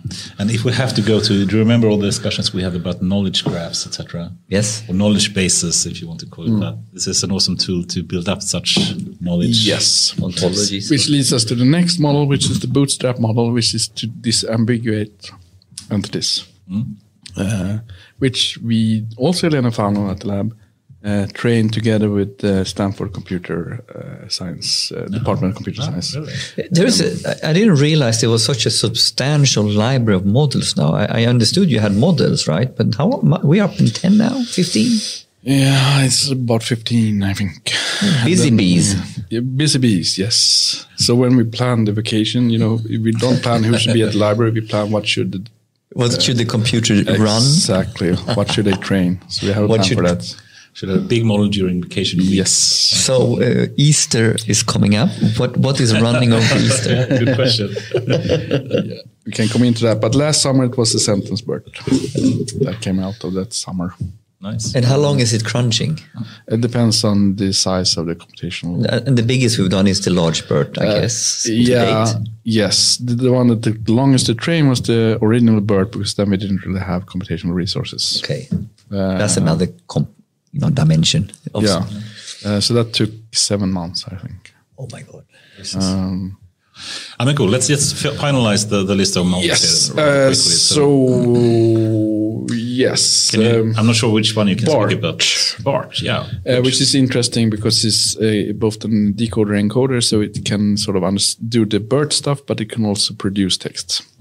We have it to, it's like the much known GPT-3, but it's smaller in size. We have it to sort of put it in the end of our Sun model. We'll talk about that later. to enhance the quality of the speech-text output. So it was sort of built for internal purposes. And speech-to-text, do you have a model for that? Yes, it's a large word-to-vec model. Vox-Rex. Rex is as in royal. You mean wave-to-vec, right? You said word-to-vec. I did, okay. Sorry, wave-to-vec, sorry. Wave-to-vec 2.0, right? Yes, the larger one. We have a base also, but I think So this is taking speeches or someone speaking? Or? Yeah, it's trained on sound. It doesn't know anything about text. So the ground training for that model is just sound. That's why it's wave. Yeah, exactly. So it is trained in a similar fashion as BERT. Take away sound and then try to predict it. But then you have a head in the end, which is the speech to text. It doesn't have to be, it could be another head, but that's the most... So head means it in the end it produces... Yeah, an extra layer which just does something else. An extra bookshelf. Yeah, an extra bookshelf, exactly. That is sort of purposely... how many neurons is in one bookshelf when we talk about this? What would that be? That would be... 500? Or? Yeah. No, more. Sorry, this is... using your analogy back at you. Cool. It's cool. So you can also not only work with text, but also audio in this case, and then produce Swedish text from audio as well. Yeah, and think of this in a library context. So we have all the big black unknown sea of data of Swedish radio broadcasts. The only metadata we have is the listings in the newspapers, which are not always correct. And we have the sound comes in slots of 1 hour, so it's not per show. So you have 1 hour that could contain this, from the listings. So, for example, the night that the Swedish Prime Minister Olof Palme was murdered in Stockholm, the listing says quiet music. So if you researcher want to access that sound or find it, there's no way to really do that. Okay, we know the dates, we can find it, but you can't really search for it. And it said quiet music because it was normally planned to be quiet music at that time, but then it was completely different audio. Yes. But with the sound model, we can get the transcripts that was actually said, and then we can use the entity model, and then we have, so you can follow the whole really the powerful process. stuff. So that sort of changes the whole way we can work with that part of the collections. So. Cool. Space Wave 2.0 as well. And anything else you'd like to mention? Some highlights or anything with images that you have been thinking of? With images in some way? Yeah. So we have not trained the clip model, but we have translated, right, which is two modalities as well: images and text. So you can write the description in Swedish. I don't know what horse, boat, balls, beach. I think it's better that if you have a large number of images and you simply want to find through these kind of hundreds of thousands of images from newspaper articles or whatnot, find me a picture that contains a man with a cape and a dog. Yeah. And you just write in natural language, man with a cape and a dog. Yeah, and you will get that. And suddenly it finds it. It's actually one of the most, I think, powerful models that you can think of compared to SentenceBERT as well. Yeah. SentenceBERT can find similar text. Yeah. This can find similar text, but also similar images. Yeah. And combining the two. It's magic. It's amazing, it's cool, powerful model. And when you demo this model, it's like, wow. So it's amazing. And also you can, since many of the objects are known, you can actually put entities on them and use a bootleg model to disambiguate. So, okay, so this is not only a church, it's actually this church. Cool. And the whole angle here is that I'm sure that these kind of models of different, all the examples you made here, I mean, like there's the English versions of them, I guess, or have you sort of starting to go into, we are now, Swedish is the key theme here, right? Yes. But I guess when you start going into this field and you actually becoming you have come quite far in this field now because you've been a busy bee, as we said, right? So now all of a sudden there are things that you have produced that, are there things that doesn't have their English equivalent yet? That's used to big research community. Yes, I think there is when it comes to, this is a very library specific case. It has to do with the peculiarity of the deposit laws. So, for example, when we get newspapers, due to how the law is constructed and when it was written, we get the newspapers in a physical form, and we don't get the print PDF. And then we send it to a factory up in the north of Sweden, and they digitize it, send back the digitized copy. And that is just a mess from a data sort of scientific perspective, because the articles fall apart. We see the text blocks, but we don't know which text blocks belong to each other. Blah, blah, blah. So we have to sort of reconstruct the whole. You can imagine. It would have been simpler used to get the PDF. Very much so. And there is a new deposit law coming, so it will happen. But we are very, very, we have come a long, long way on sort of classifying and ranking that kind of data and building models for that, using the image models CLIP. And this is a little bit driven by a unique Swedish law. So we have come extra far on this problem. But many national libraries has this problem. For example, there's a very fine collection of digitized newspapers in Holland. They have the exact same problem. I think there are many digitized newspaper collections and others, not only newspapers. So the problem is actually bigger than you would imagine. But here you are quite leading it. Yes, I think we have come the furthest of everything I've seen. And what we do, well, first there's a combination of models, but also that we have, this is Faton at the lab. He has taken a much less text-driven approach. So he uses text, but only as a sort of later in the stages. It's very looking at the text as well as images. To make a text puzzle. Yes. I think it was actually a recent Google research paper that spoke about OCR, but in a more generalized sense, trying to understand like tables and images and the layout, and took advantage of the layout structure and everything. I don't remember what the name was right now, but it was it's a tough problem for sure. It's really a tough problem, and yeah. Awesome, and the time is flying away here. Should we move into the training model kind of question as well? If you don't have a better question, that was just an idea. No, but it's a great question, I think. Yeah.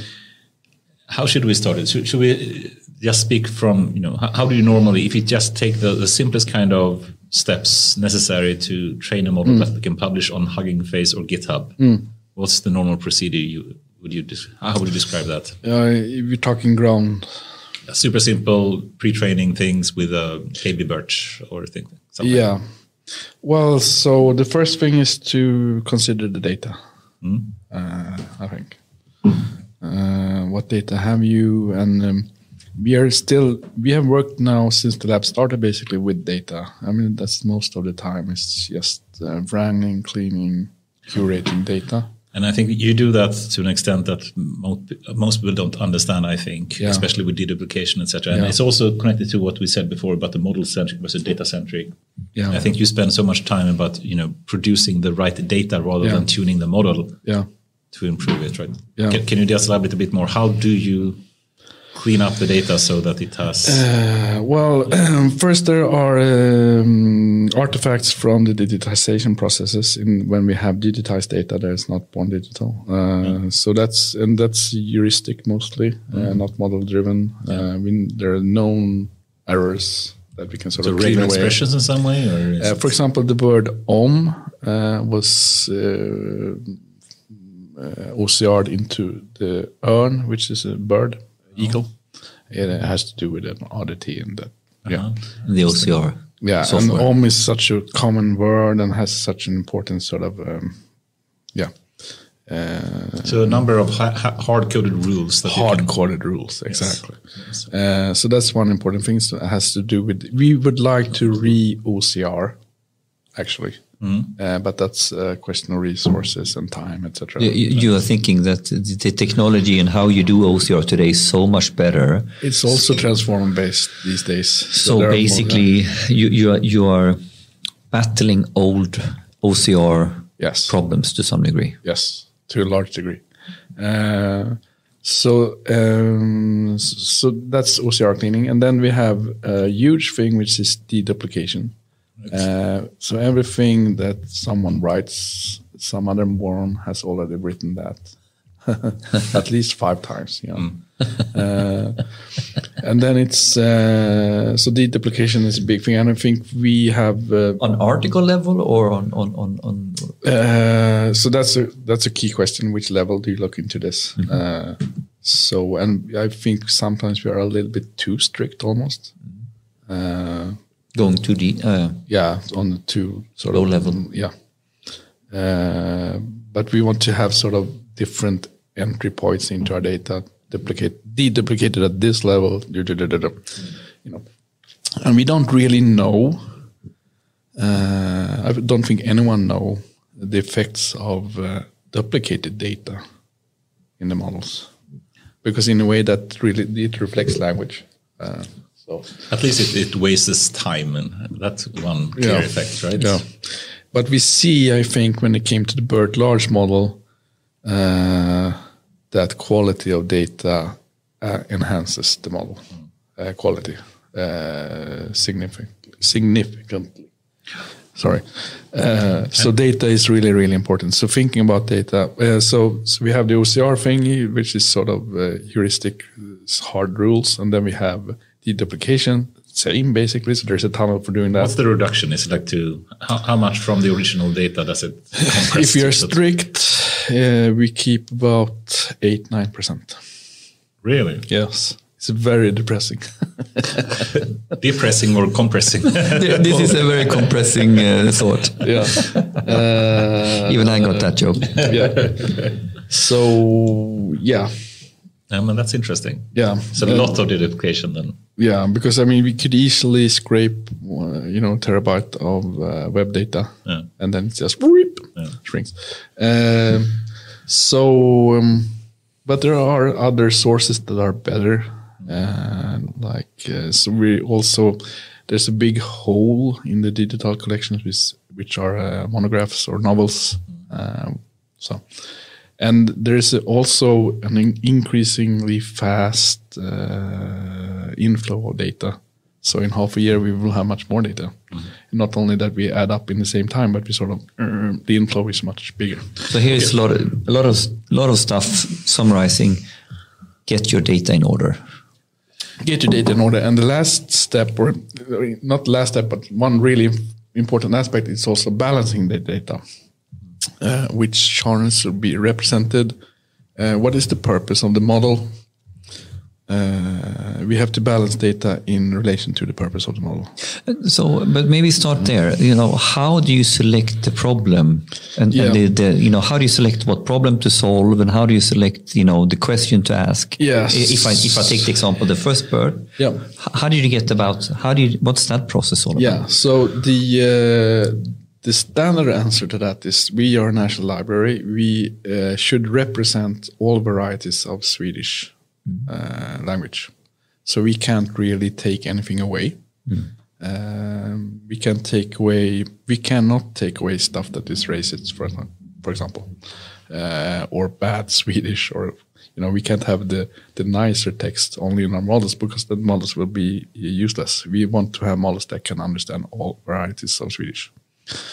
So we need to have flashback, etc. But we need to think about the balancing, because if we scrape flashback as a whole, it will be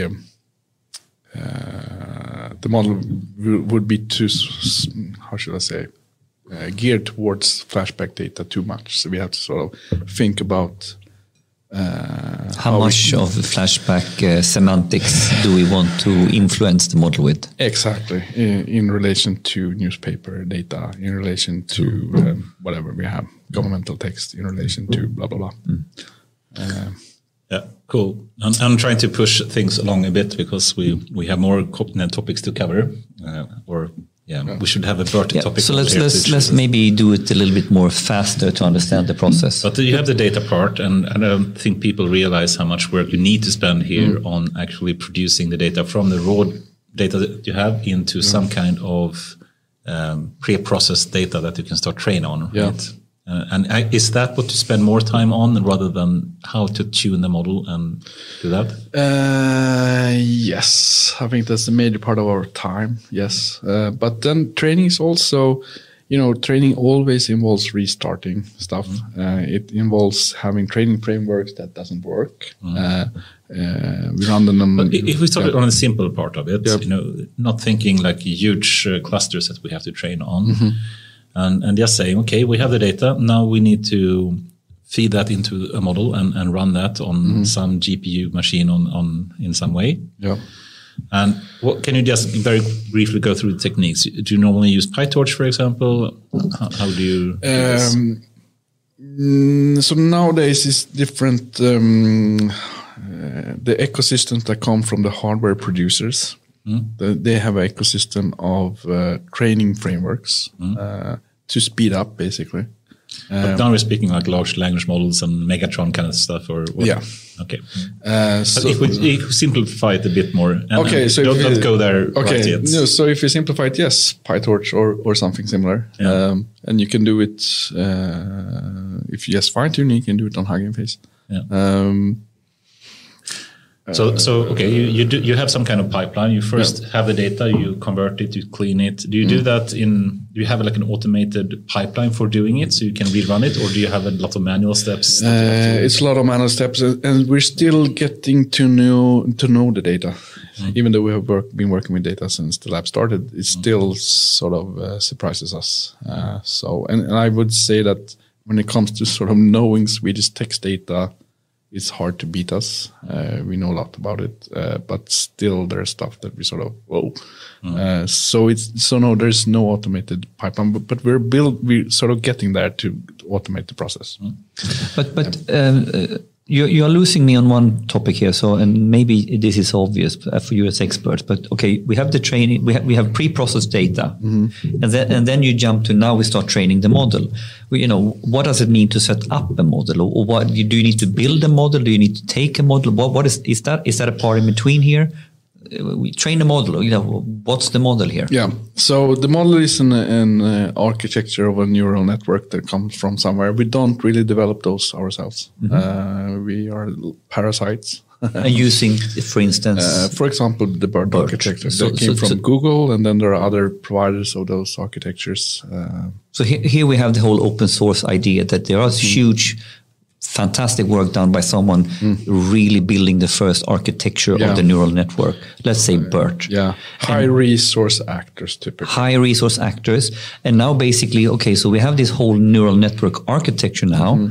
And now I don't want it to be fed with English text. No. So we are now taking our pre-processed data and pushing that through one of those pre-architected neural networks. Yeah. And the thing we sort of manipulate a little bit is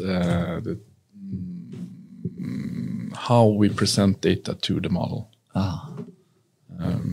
In terms of batch sizes, length of the sentences, etc. And why is that important?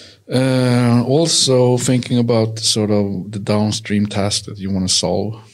So if you're going after entities, you don't want too long sentences, for example. And that's kind of intuitive. So you're entering into the dark arts here because we don't have the answers. And let me ask you a question now. Do you need to know the end game, what question you are going for, before you even start the data pre-processing? The more you know about that, the easier it gets. The more clear you are what you're after. If I'm going to build an entity model, okay. Yes. You want to have that in mind when you start doing your data pre-processing. Yeah. But it could also be a problem because if you start to sort of running off, there's one thing that happens when you have trained a model, it will be evaluated within a framework of tests that it calls GLUE, which is a test framework. Basically, it's available in English, and then we have translated into Swedish, and we are also annotating together with AI Sweden and the Swedish National Language Bank to get proper gold standard test sets, training data and test sets. But before we jump into evaluation, I think that's basically, these are the three steps mainly, right? You have the data processing, you have the model training, and you have evaluation, and you have GLUE and whatever. and you can continue to annotate it and improve on that in different ways. But just keeping slightly on the model training part. Yes. So now you have the data, you start training, and then normally if everything goes well, you just push the button and it trains, and then it stops at some point. But that's not normally how it works, right? No, usually there's something wrong with the code. That's the first thing. Yes. So the code is written by researchers, and it's production level code, and it's horribly bad in different ways. Right? It's horribly bad, and it's not transparent in the scientific articles exactly how they're done. Not that people hide stuff, but there's so many things to think about. So, for example, I think that was the thing that happened with Electra. There was some, not the variable, but the fixed parameter that we got wrong somehow, and we haven't figured out which one. And we won't, because there are other better models now. But I think this is a big confusion for, I remember from Paltorion days, so many companies came and said, what do you mean? It's open source. You have the code there. Yeah. What do you mean? We just feed our data to it and that's it, Why do we need to do anything else? And they don't understand how low quality this piece of code has. Yes, it's you really need to have your own very high sort of data science competence to understand how to fix broken code, basically, and also to adjust it to your special use case, because we have data sets that will not be, well, this is a different language, first of all, but it will also be different sized, et cetera, et cetera. So the whole... So what does that mean? Do you rewrite code? Do you write out snippets, or do you take the open source code and then, okay, I have this as a template, but now I code it the way I want it? Yes, a lot of that is going on. A lot of, training algorithms, training sessions that explode halfway through and just stops and becomes nothing. And then, okay, start over. And trying to, you very often you sort of move around in a landscape where you have an intuition about what is going on, but you don't really know. And we can't test because that will take too much time. So you have to have a data scientists who are knowledgeable. They have to have the technical knowledge, but they also have to have some kind of knowledge on a deeper level, on that level that we call intuition, basically. Cool. Experience. So you fight against the code, you tear your hair off in frustration over. Is that why I thought that was the new haircut. But also, do you do any tweaking at this point on some hyperparameters, etc., when you run the training? That happens, yes. Can you give an example of what kind of tweaking you're doing? The most obvious thing is how much we train stuff, and the other one is learning rate, perhaps. Yes, batch sizes. It could also be that we skip some of the training. We thought we saw. And then you don't restart. You basically, you do some training, you just tweak a bit, and you continue the training because you don't have the time to restart it all the time. Right? Or you can reverse it a little bit and start over, because you can see some. Okay, so now we're doing it by the book, and then we see signs of the model actually becoming worse. So let's back it up a little bit and try a different way forward.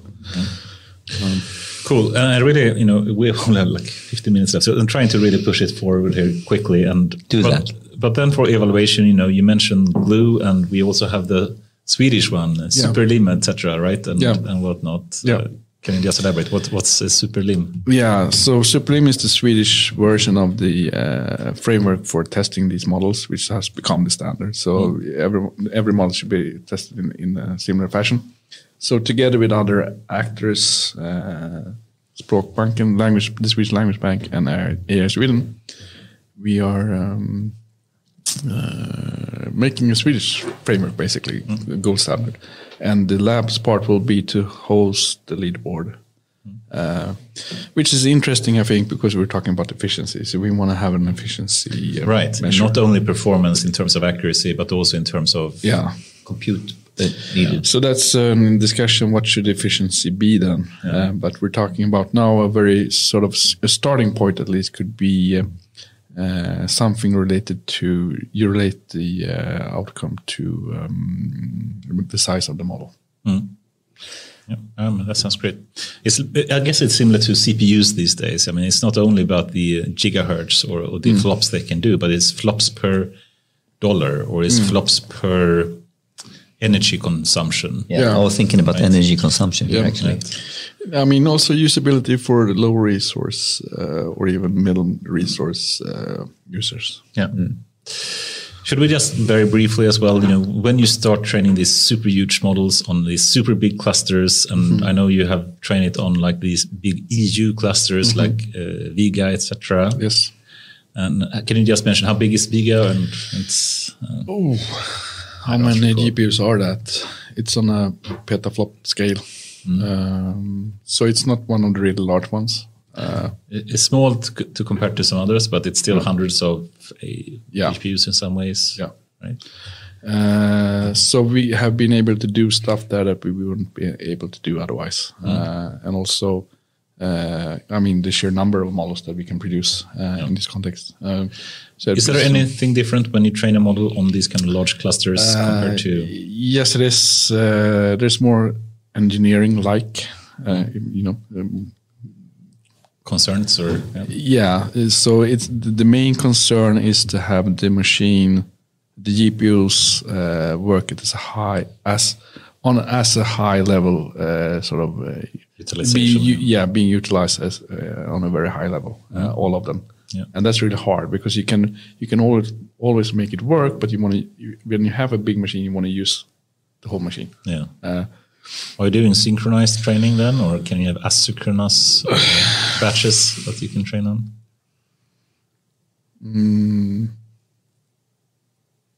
How is that on the Vega framework?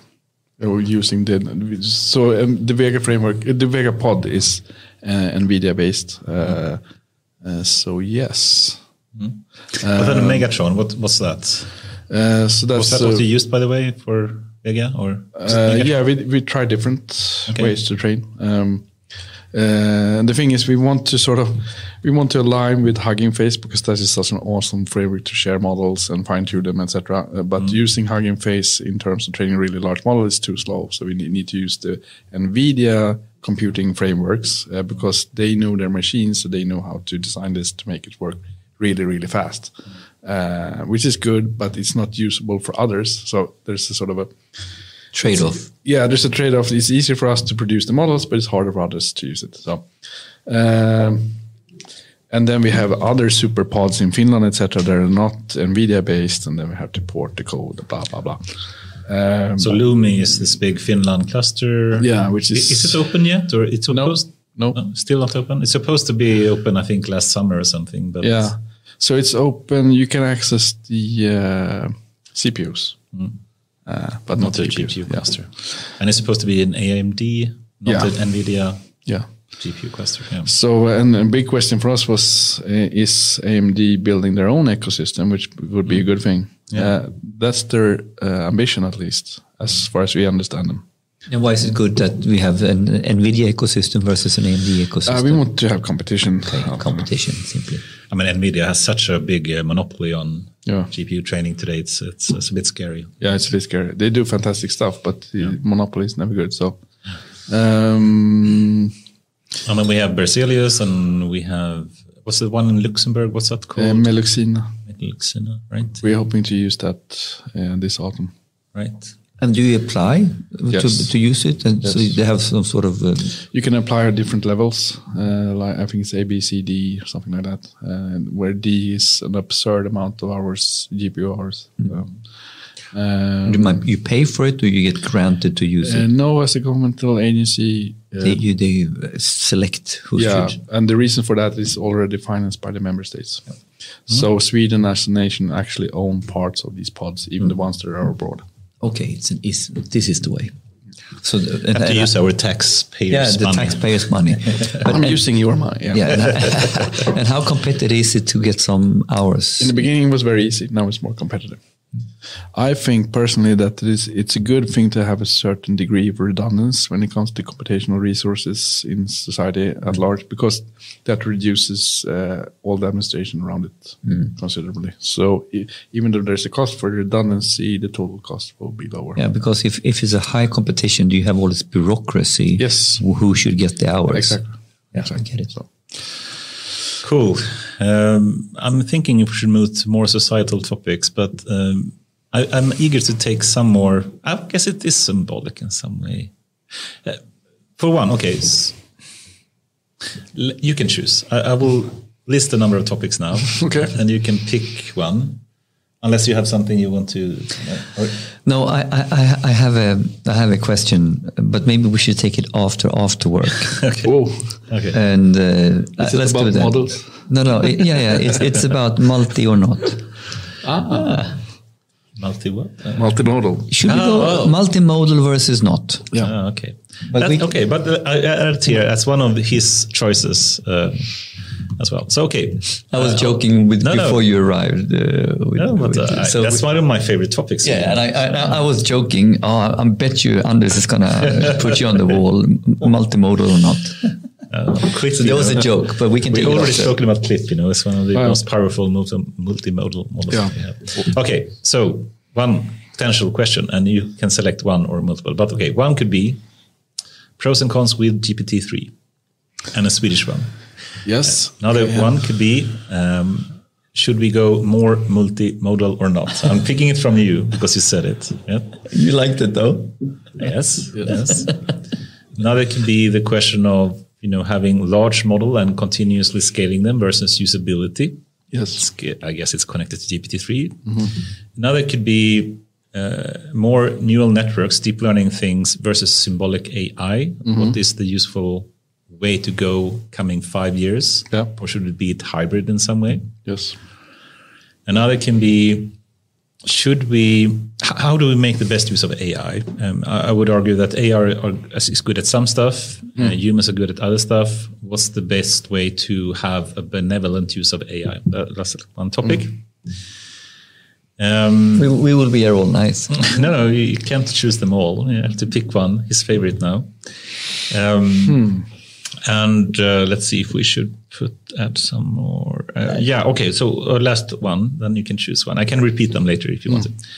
Another one could be that we saw a recent AI index report from Stanford, actually. Mm-hmm. The HAI report? What? The HAI, the human AI. No, it was called AI Index, and it's done every year, I think. But Stanford actually produced this report, and it's trying to look at the number of metrics on how AI is being used, and one of the metrics is the amount of private investments being done in AI and in US compared to China and EU. And the weird thing here, we've been speaking about AI divide a bit, and if you look at this graph, it was actually surprising to me when I saw this report, is that the amount of private investments in this AI index report is actually accelerating in US faster than it is in Europe. Yeah, perhaps you can see it. Yeah, this is HAI. What's this? That human AI? It should be the private investments graph if you can find it. It's a big report here, but so it's not only on it's not only on a higher level, but it's also increasing faster. It is. So I'm sorry. It's not only on a higher level, but it's increasing faster. Yeah. So if you think of the graph, I can just show with my hands. The US has always been on the top, but it's accelerating faster than EU and especially, and China is trying to catch up, but it should be some other private investments. Here. No, it should be like 3 lines in a graph. Go down. It's such a big report. It's hard to find. Go a bit further down. A private investment in geography area. And it's getting closer, but there it is. This is one. The one. You see here, it's insane. What US is accelerating their private investments compared to China and Europe, right? Yeah. So just looking at the numbers, the European efforts in this area is 1/3 of what they have in China, and the Chinese efforts is 1. Yeah, almost 10 times, right? Yeah. and it's accelerating, and this is really scary to me actually. What's your okay? Let's start with this topic. What do you think about this? It surprises me. Also, it surprises me as well. I would, my guess would be that the European countries would sort of have accelerated this over the last few years at least. Yeah, but they have accelerated, but the amount of acceleration is because it's a big acceleration. Yeah, but it's not only the numbers; it's the aggressiveness of acceleration, which is nothing.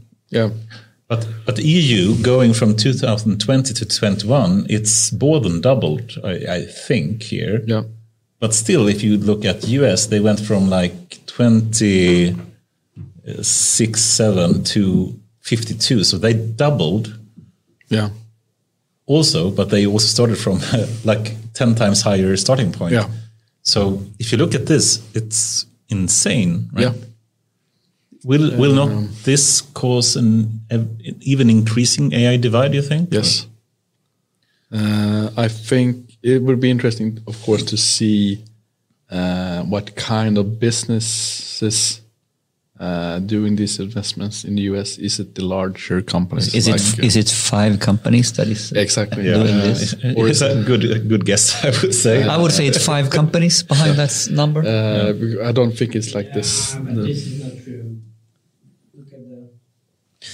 How do you know? You don't know. Look at the numbers above. So you have. Right, so you have Germany 4.4, France 3.9. That is already 8.3. And here it's 6.42. So this is not correct. Well, you have to send a complaint to them. So you see, 6.42 for the entire European Union, and only Germany and France have in total 8.3. I think I have an explanation for that actually, because I think it depends. Would you count, for example, DeepMind as European or American? Because DeepMind is owned by Google, but it's placed in London. Yeah, but it doesn't matter because if you are statistically, if you're doing something like that, you cannot actually do it because this is 149. So maybe there is something different that is here. Yeah. What are we looking at differently in those 2 graphs, by the way? Yeah, it's like 3 times higher for years. We shouldn't get stuck in this. We should. But that's an interesting observation. Yeah. But this was a big, I was surprised when I saw this, and it came out like a month ago or something. It's rather recent. Yeah. And it's from Stanford, your place. Yeah. You have to defend it. No. Oh, no. It's kind of depressing. I don't know. It's really, really hard if I look at the governmental sector to use AI for good reasons and for bad reasons. And the bad reasons is, of course, that people higher up in the organization don't know this stuff. And then it's really hard to go from lab to production. Exactly. That's an awesome point. I wish we had an hour more to speak about that. Okay, so let's do, you can only answer in 30 seconds now. Oh, okay. Like a lightning talk kind of thing. So there was an explanation. I need to apologize. So this is basically accumulated from 2013 to 2022, 21. And this is basically, if you calculate everything, this is going to be accumulated, but this is per year. So this is 52 billion for this year. For that. So the area under would be matching the... Exactly. So this is true. So. Okay. Stanford. Okay, you shouldn't. It would be fun if you found a bug in Stanford. That would have been amazing. By the way. Okay, so super quick reactions. What do you think about building a Swedish GPT-3? What are the pros and cons with that? So when you talk to people who in the Valley, in the Bay Area, where the big GPT-3 is behind the API, no one has really found a super useful case for this model. Point. Yes. So that's a problem. On the other hand, as a researcher, we know that the big sort of benefit is usually the things that you don't think of. Right. So you have to do some kind of basic research and then later see what the use will be. Exactly.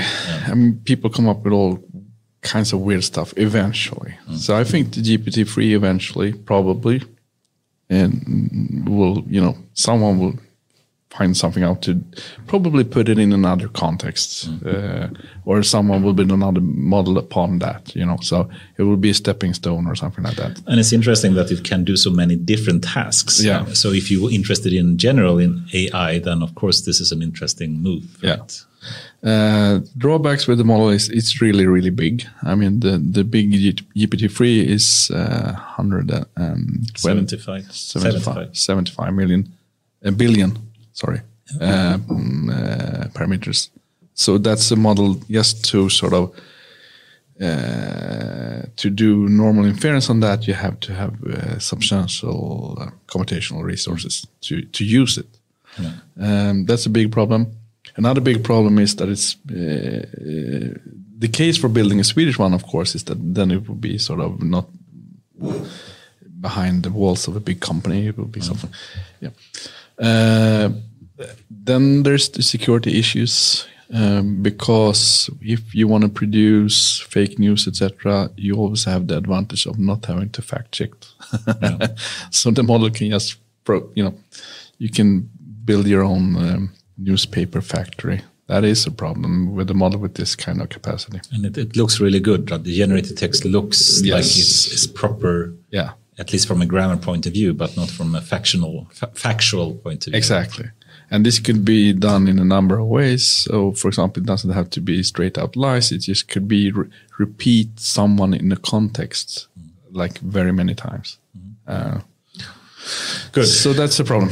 Yes, pros and cons, but still questionable if it's worth spending so many millions and billions of dollars and crowns into. It's questionable. But isn't the simple argument here also that GPT-3, whether we like it or not, has captured our imagination, and it has captured the imagination of even the layman, so to speak. Yeah.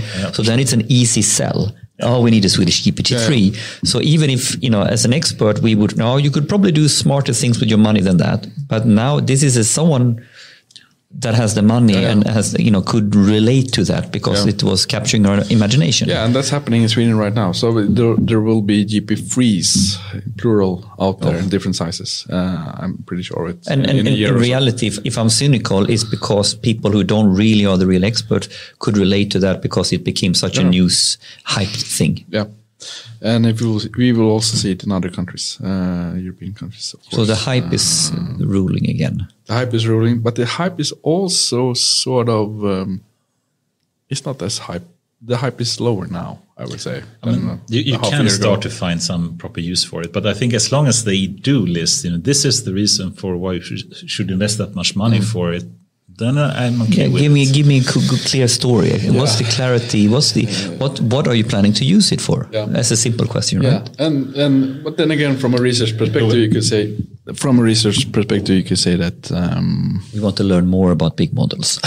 Yes, that's a fairly good STEM reason, but also that we don't really know, but we think that this is an infrastructure that will somehow yield results that are interesting down the line. Because maybe that's the point, and we want to build this in order to better understand how infrastructure should look like for this. In the library context, I can see a clear use. We could use it to describe our collections in different ways. Right. One very simple, as you said, we want to learn more about generated text and how to generate text, what we can do about that. Let's take another small question. Not so small, but try to keep the answer small at least. So currently a very big debate on Twitter at least is between some of the more deep learning based people or neural network kind of people like Jan LeCun versus people that are more into symbolic AI like Gary Marcus, etc. Yeah. And I'm not sure if you have followed that at all or have you watched? No, not really. Yeah. But he, for example, argues that this is so hard to do briefly. I'm thinking about my answer already, and the first thing I was, this answer is too long. Exactly. And I don't even know the question. Yeah. But let's phrase it like this then. So you can very few people have a good definition of what symbolic AI really means. Yes. Does it mean the old traditional kind of formal logic that you use for reasoning in some way, the old type of expert system in the 1980s? Yeah. Is that what we're speaking about?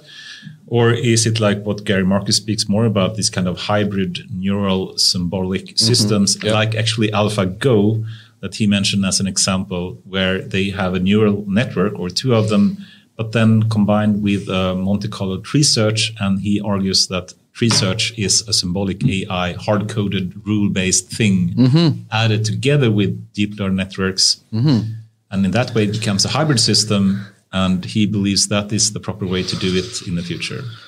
Do you have any thoughts about this? I mean, the real breakthrough when it comes to the transformation of how we do things wasn't model-driven at all. It was driven by hardware, basically, and data. And I think that's an interesting... There's a long answer. Yes. It was a stupid question to bring up, I think. So I think it's interesting when you have the sort of, when the paradigm shifts in a way. I think it's very often driven by a technical breakthrough more than anything else. And then it's sort of, it just steamrolls everything you think you know before. And then afterwards, the steamroller has rolled away. Some of that will start to grow again, and some of it will not. And you just use the stuff that is still useful. So, for example, entities still useful, part of speech not so much, etc. So some of the more traditional, symbolic, formal stuff will prevail and prove useful in a future setting. Some of it will not. And can it also be that we get more and more clear when it's useful and for what very particular purpose it has a good performance efficiency? Yeah.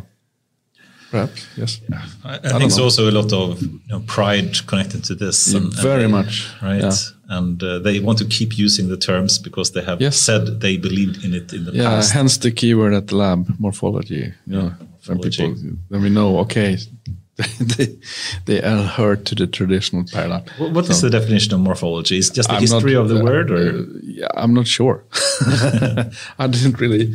I used to know it sometime, and then I forgot it. But that's a thing that when we first came out with a model, we got much of the sort of feedback was very traditional, formalistic sort of questions, and we were sort of, it doesn't really matter. We bypass that now. Perhaps we should phrase it like Jan LeCun did. He was so upset, after all the discussions, so he wrote a short tweet saying, "Put up or shut up." Basically saying, if you show me that it works, put up. Yeah. If you can't, shut up. Exactly. That's the sort of, that could be one of the many mottos of the lab as well. My lab. Yeah. Does it work or not? Yeah. Perhaps one of the final questions here. If we speak about AI and humans in general, you can think about, what is the most benevolent way to use AI?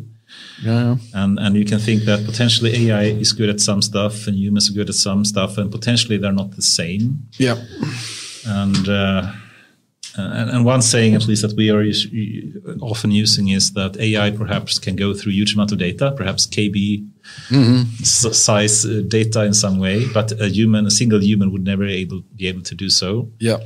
But on the other hand, a human potentially could go through a small amount of data, potentially found or filtered out or enriched by AI, but do that in a much deeper way than AI ever could. Yes. Do you think that's a good way to phrase the differences, or how would you phrase AI versus humans?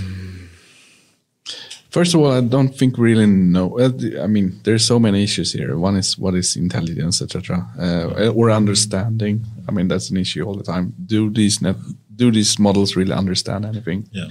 And I'm sort of leaning, GPT-3 conscious as yeah, exactly. And you are leaning to that they really don't understand stuff. They have networks that are adjusted to some stuff.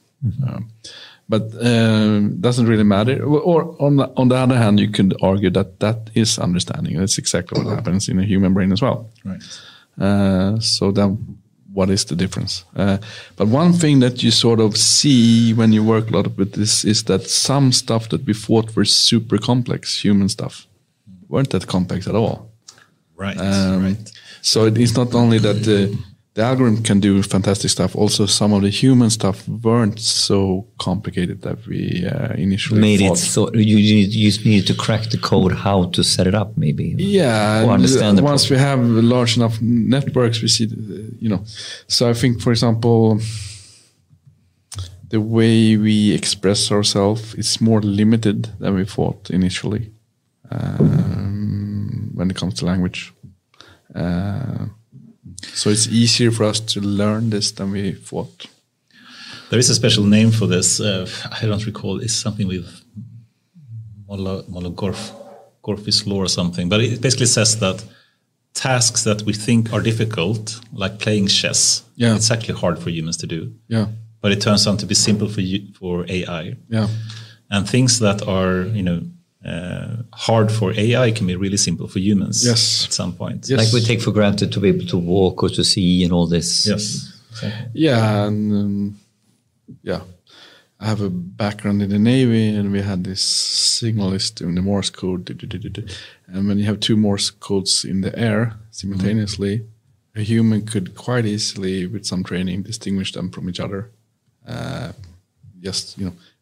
This was super hard for a computer to learn this. I think we should recognize that AI, of course, is very different from humans to start with. Yeah. And also that AI is bad at some stuff. Yeah. But so are humans. Human can't even multiply large numbers or memorize stuff to any extent. It's horrible. Our memory capabilities is horrible in some way. Yes. There's the scale of things, but it's also this sort of persistence in, presented with the same data or problem, a human will make different conclusions or decisions, which is not desirable. So that's the thing.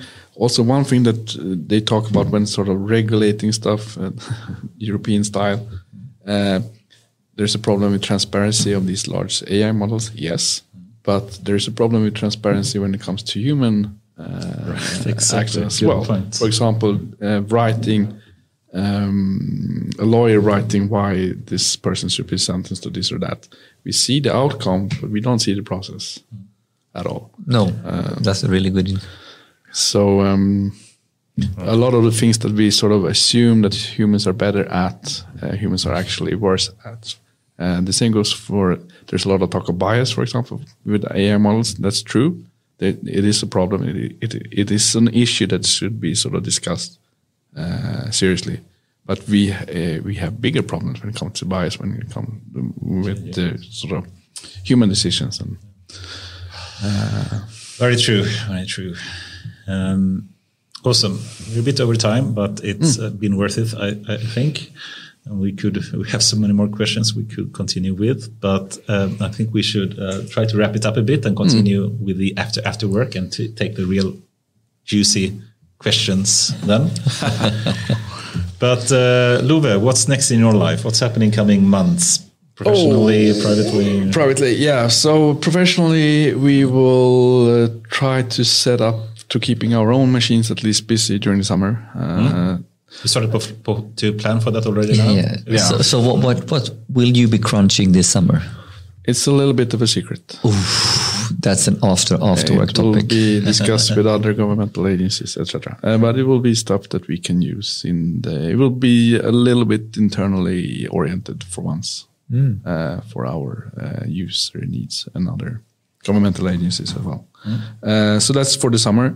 For the autumn, we are planning to use the pod in Luxembourg, Melexina. And so it's not a podcast now, it's a computer pod. Yeah, exactly.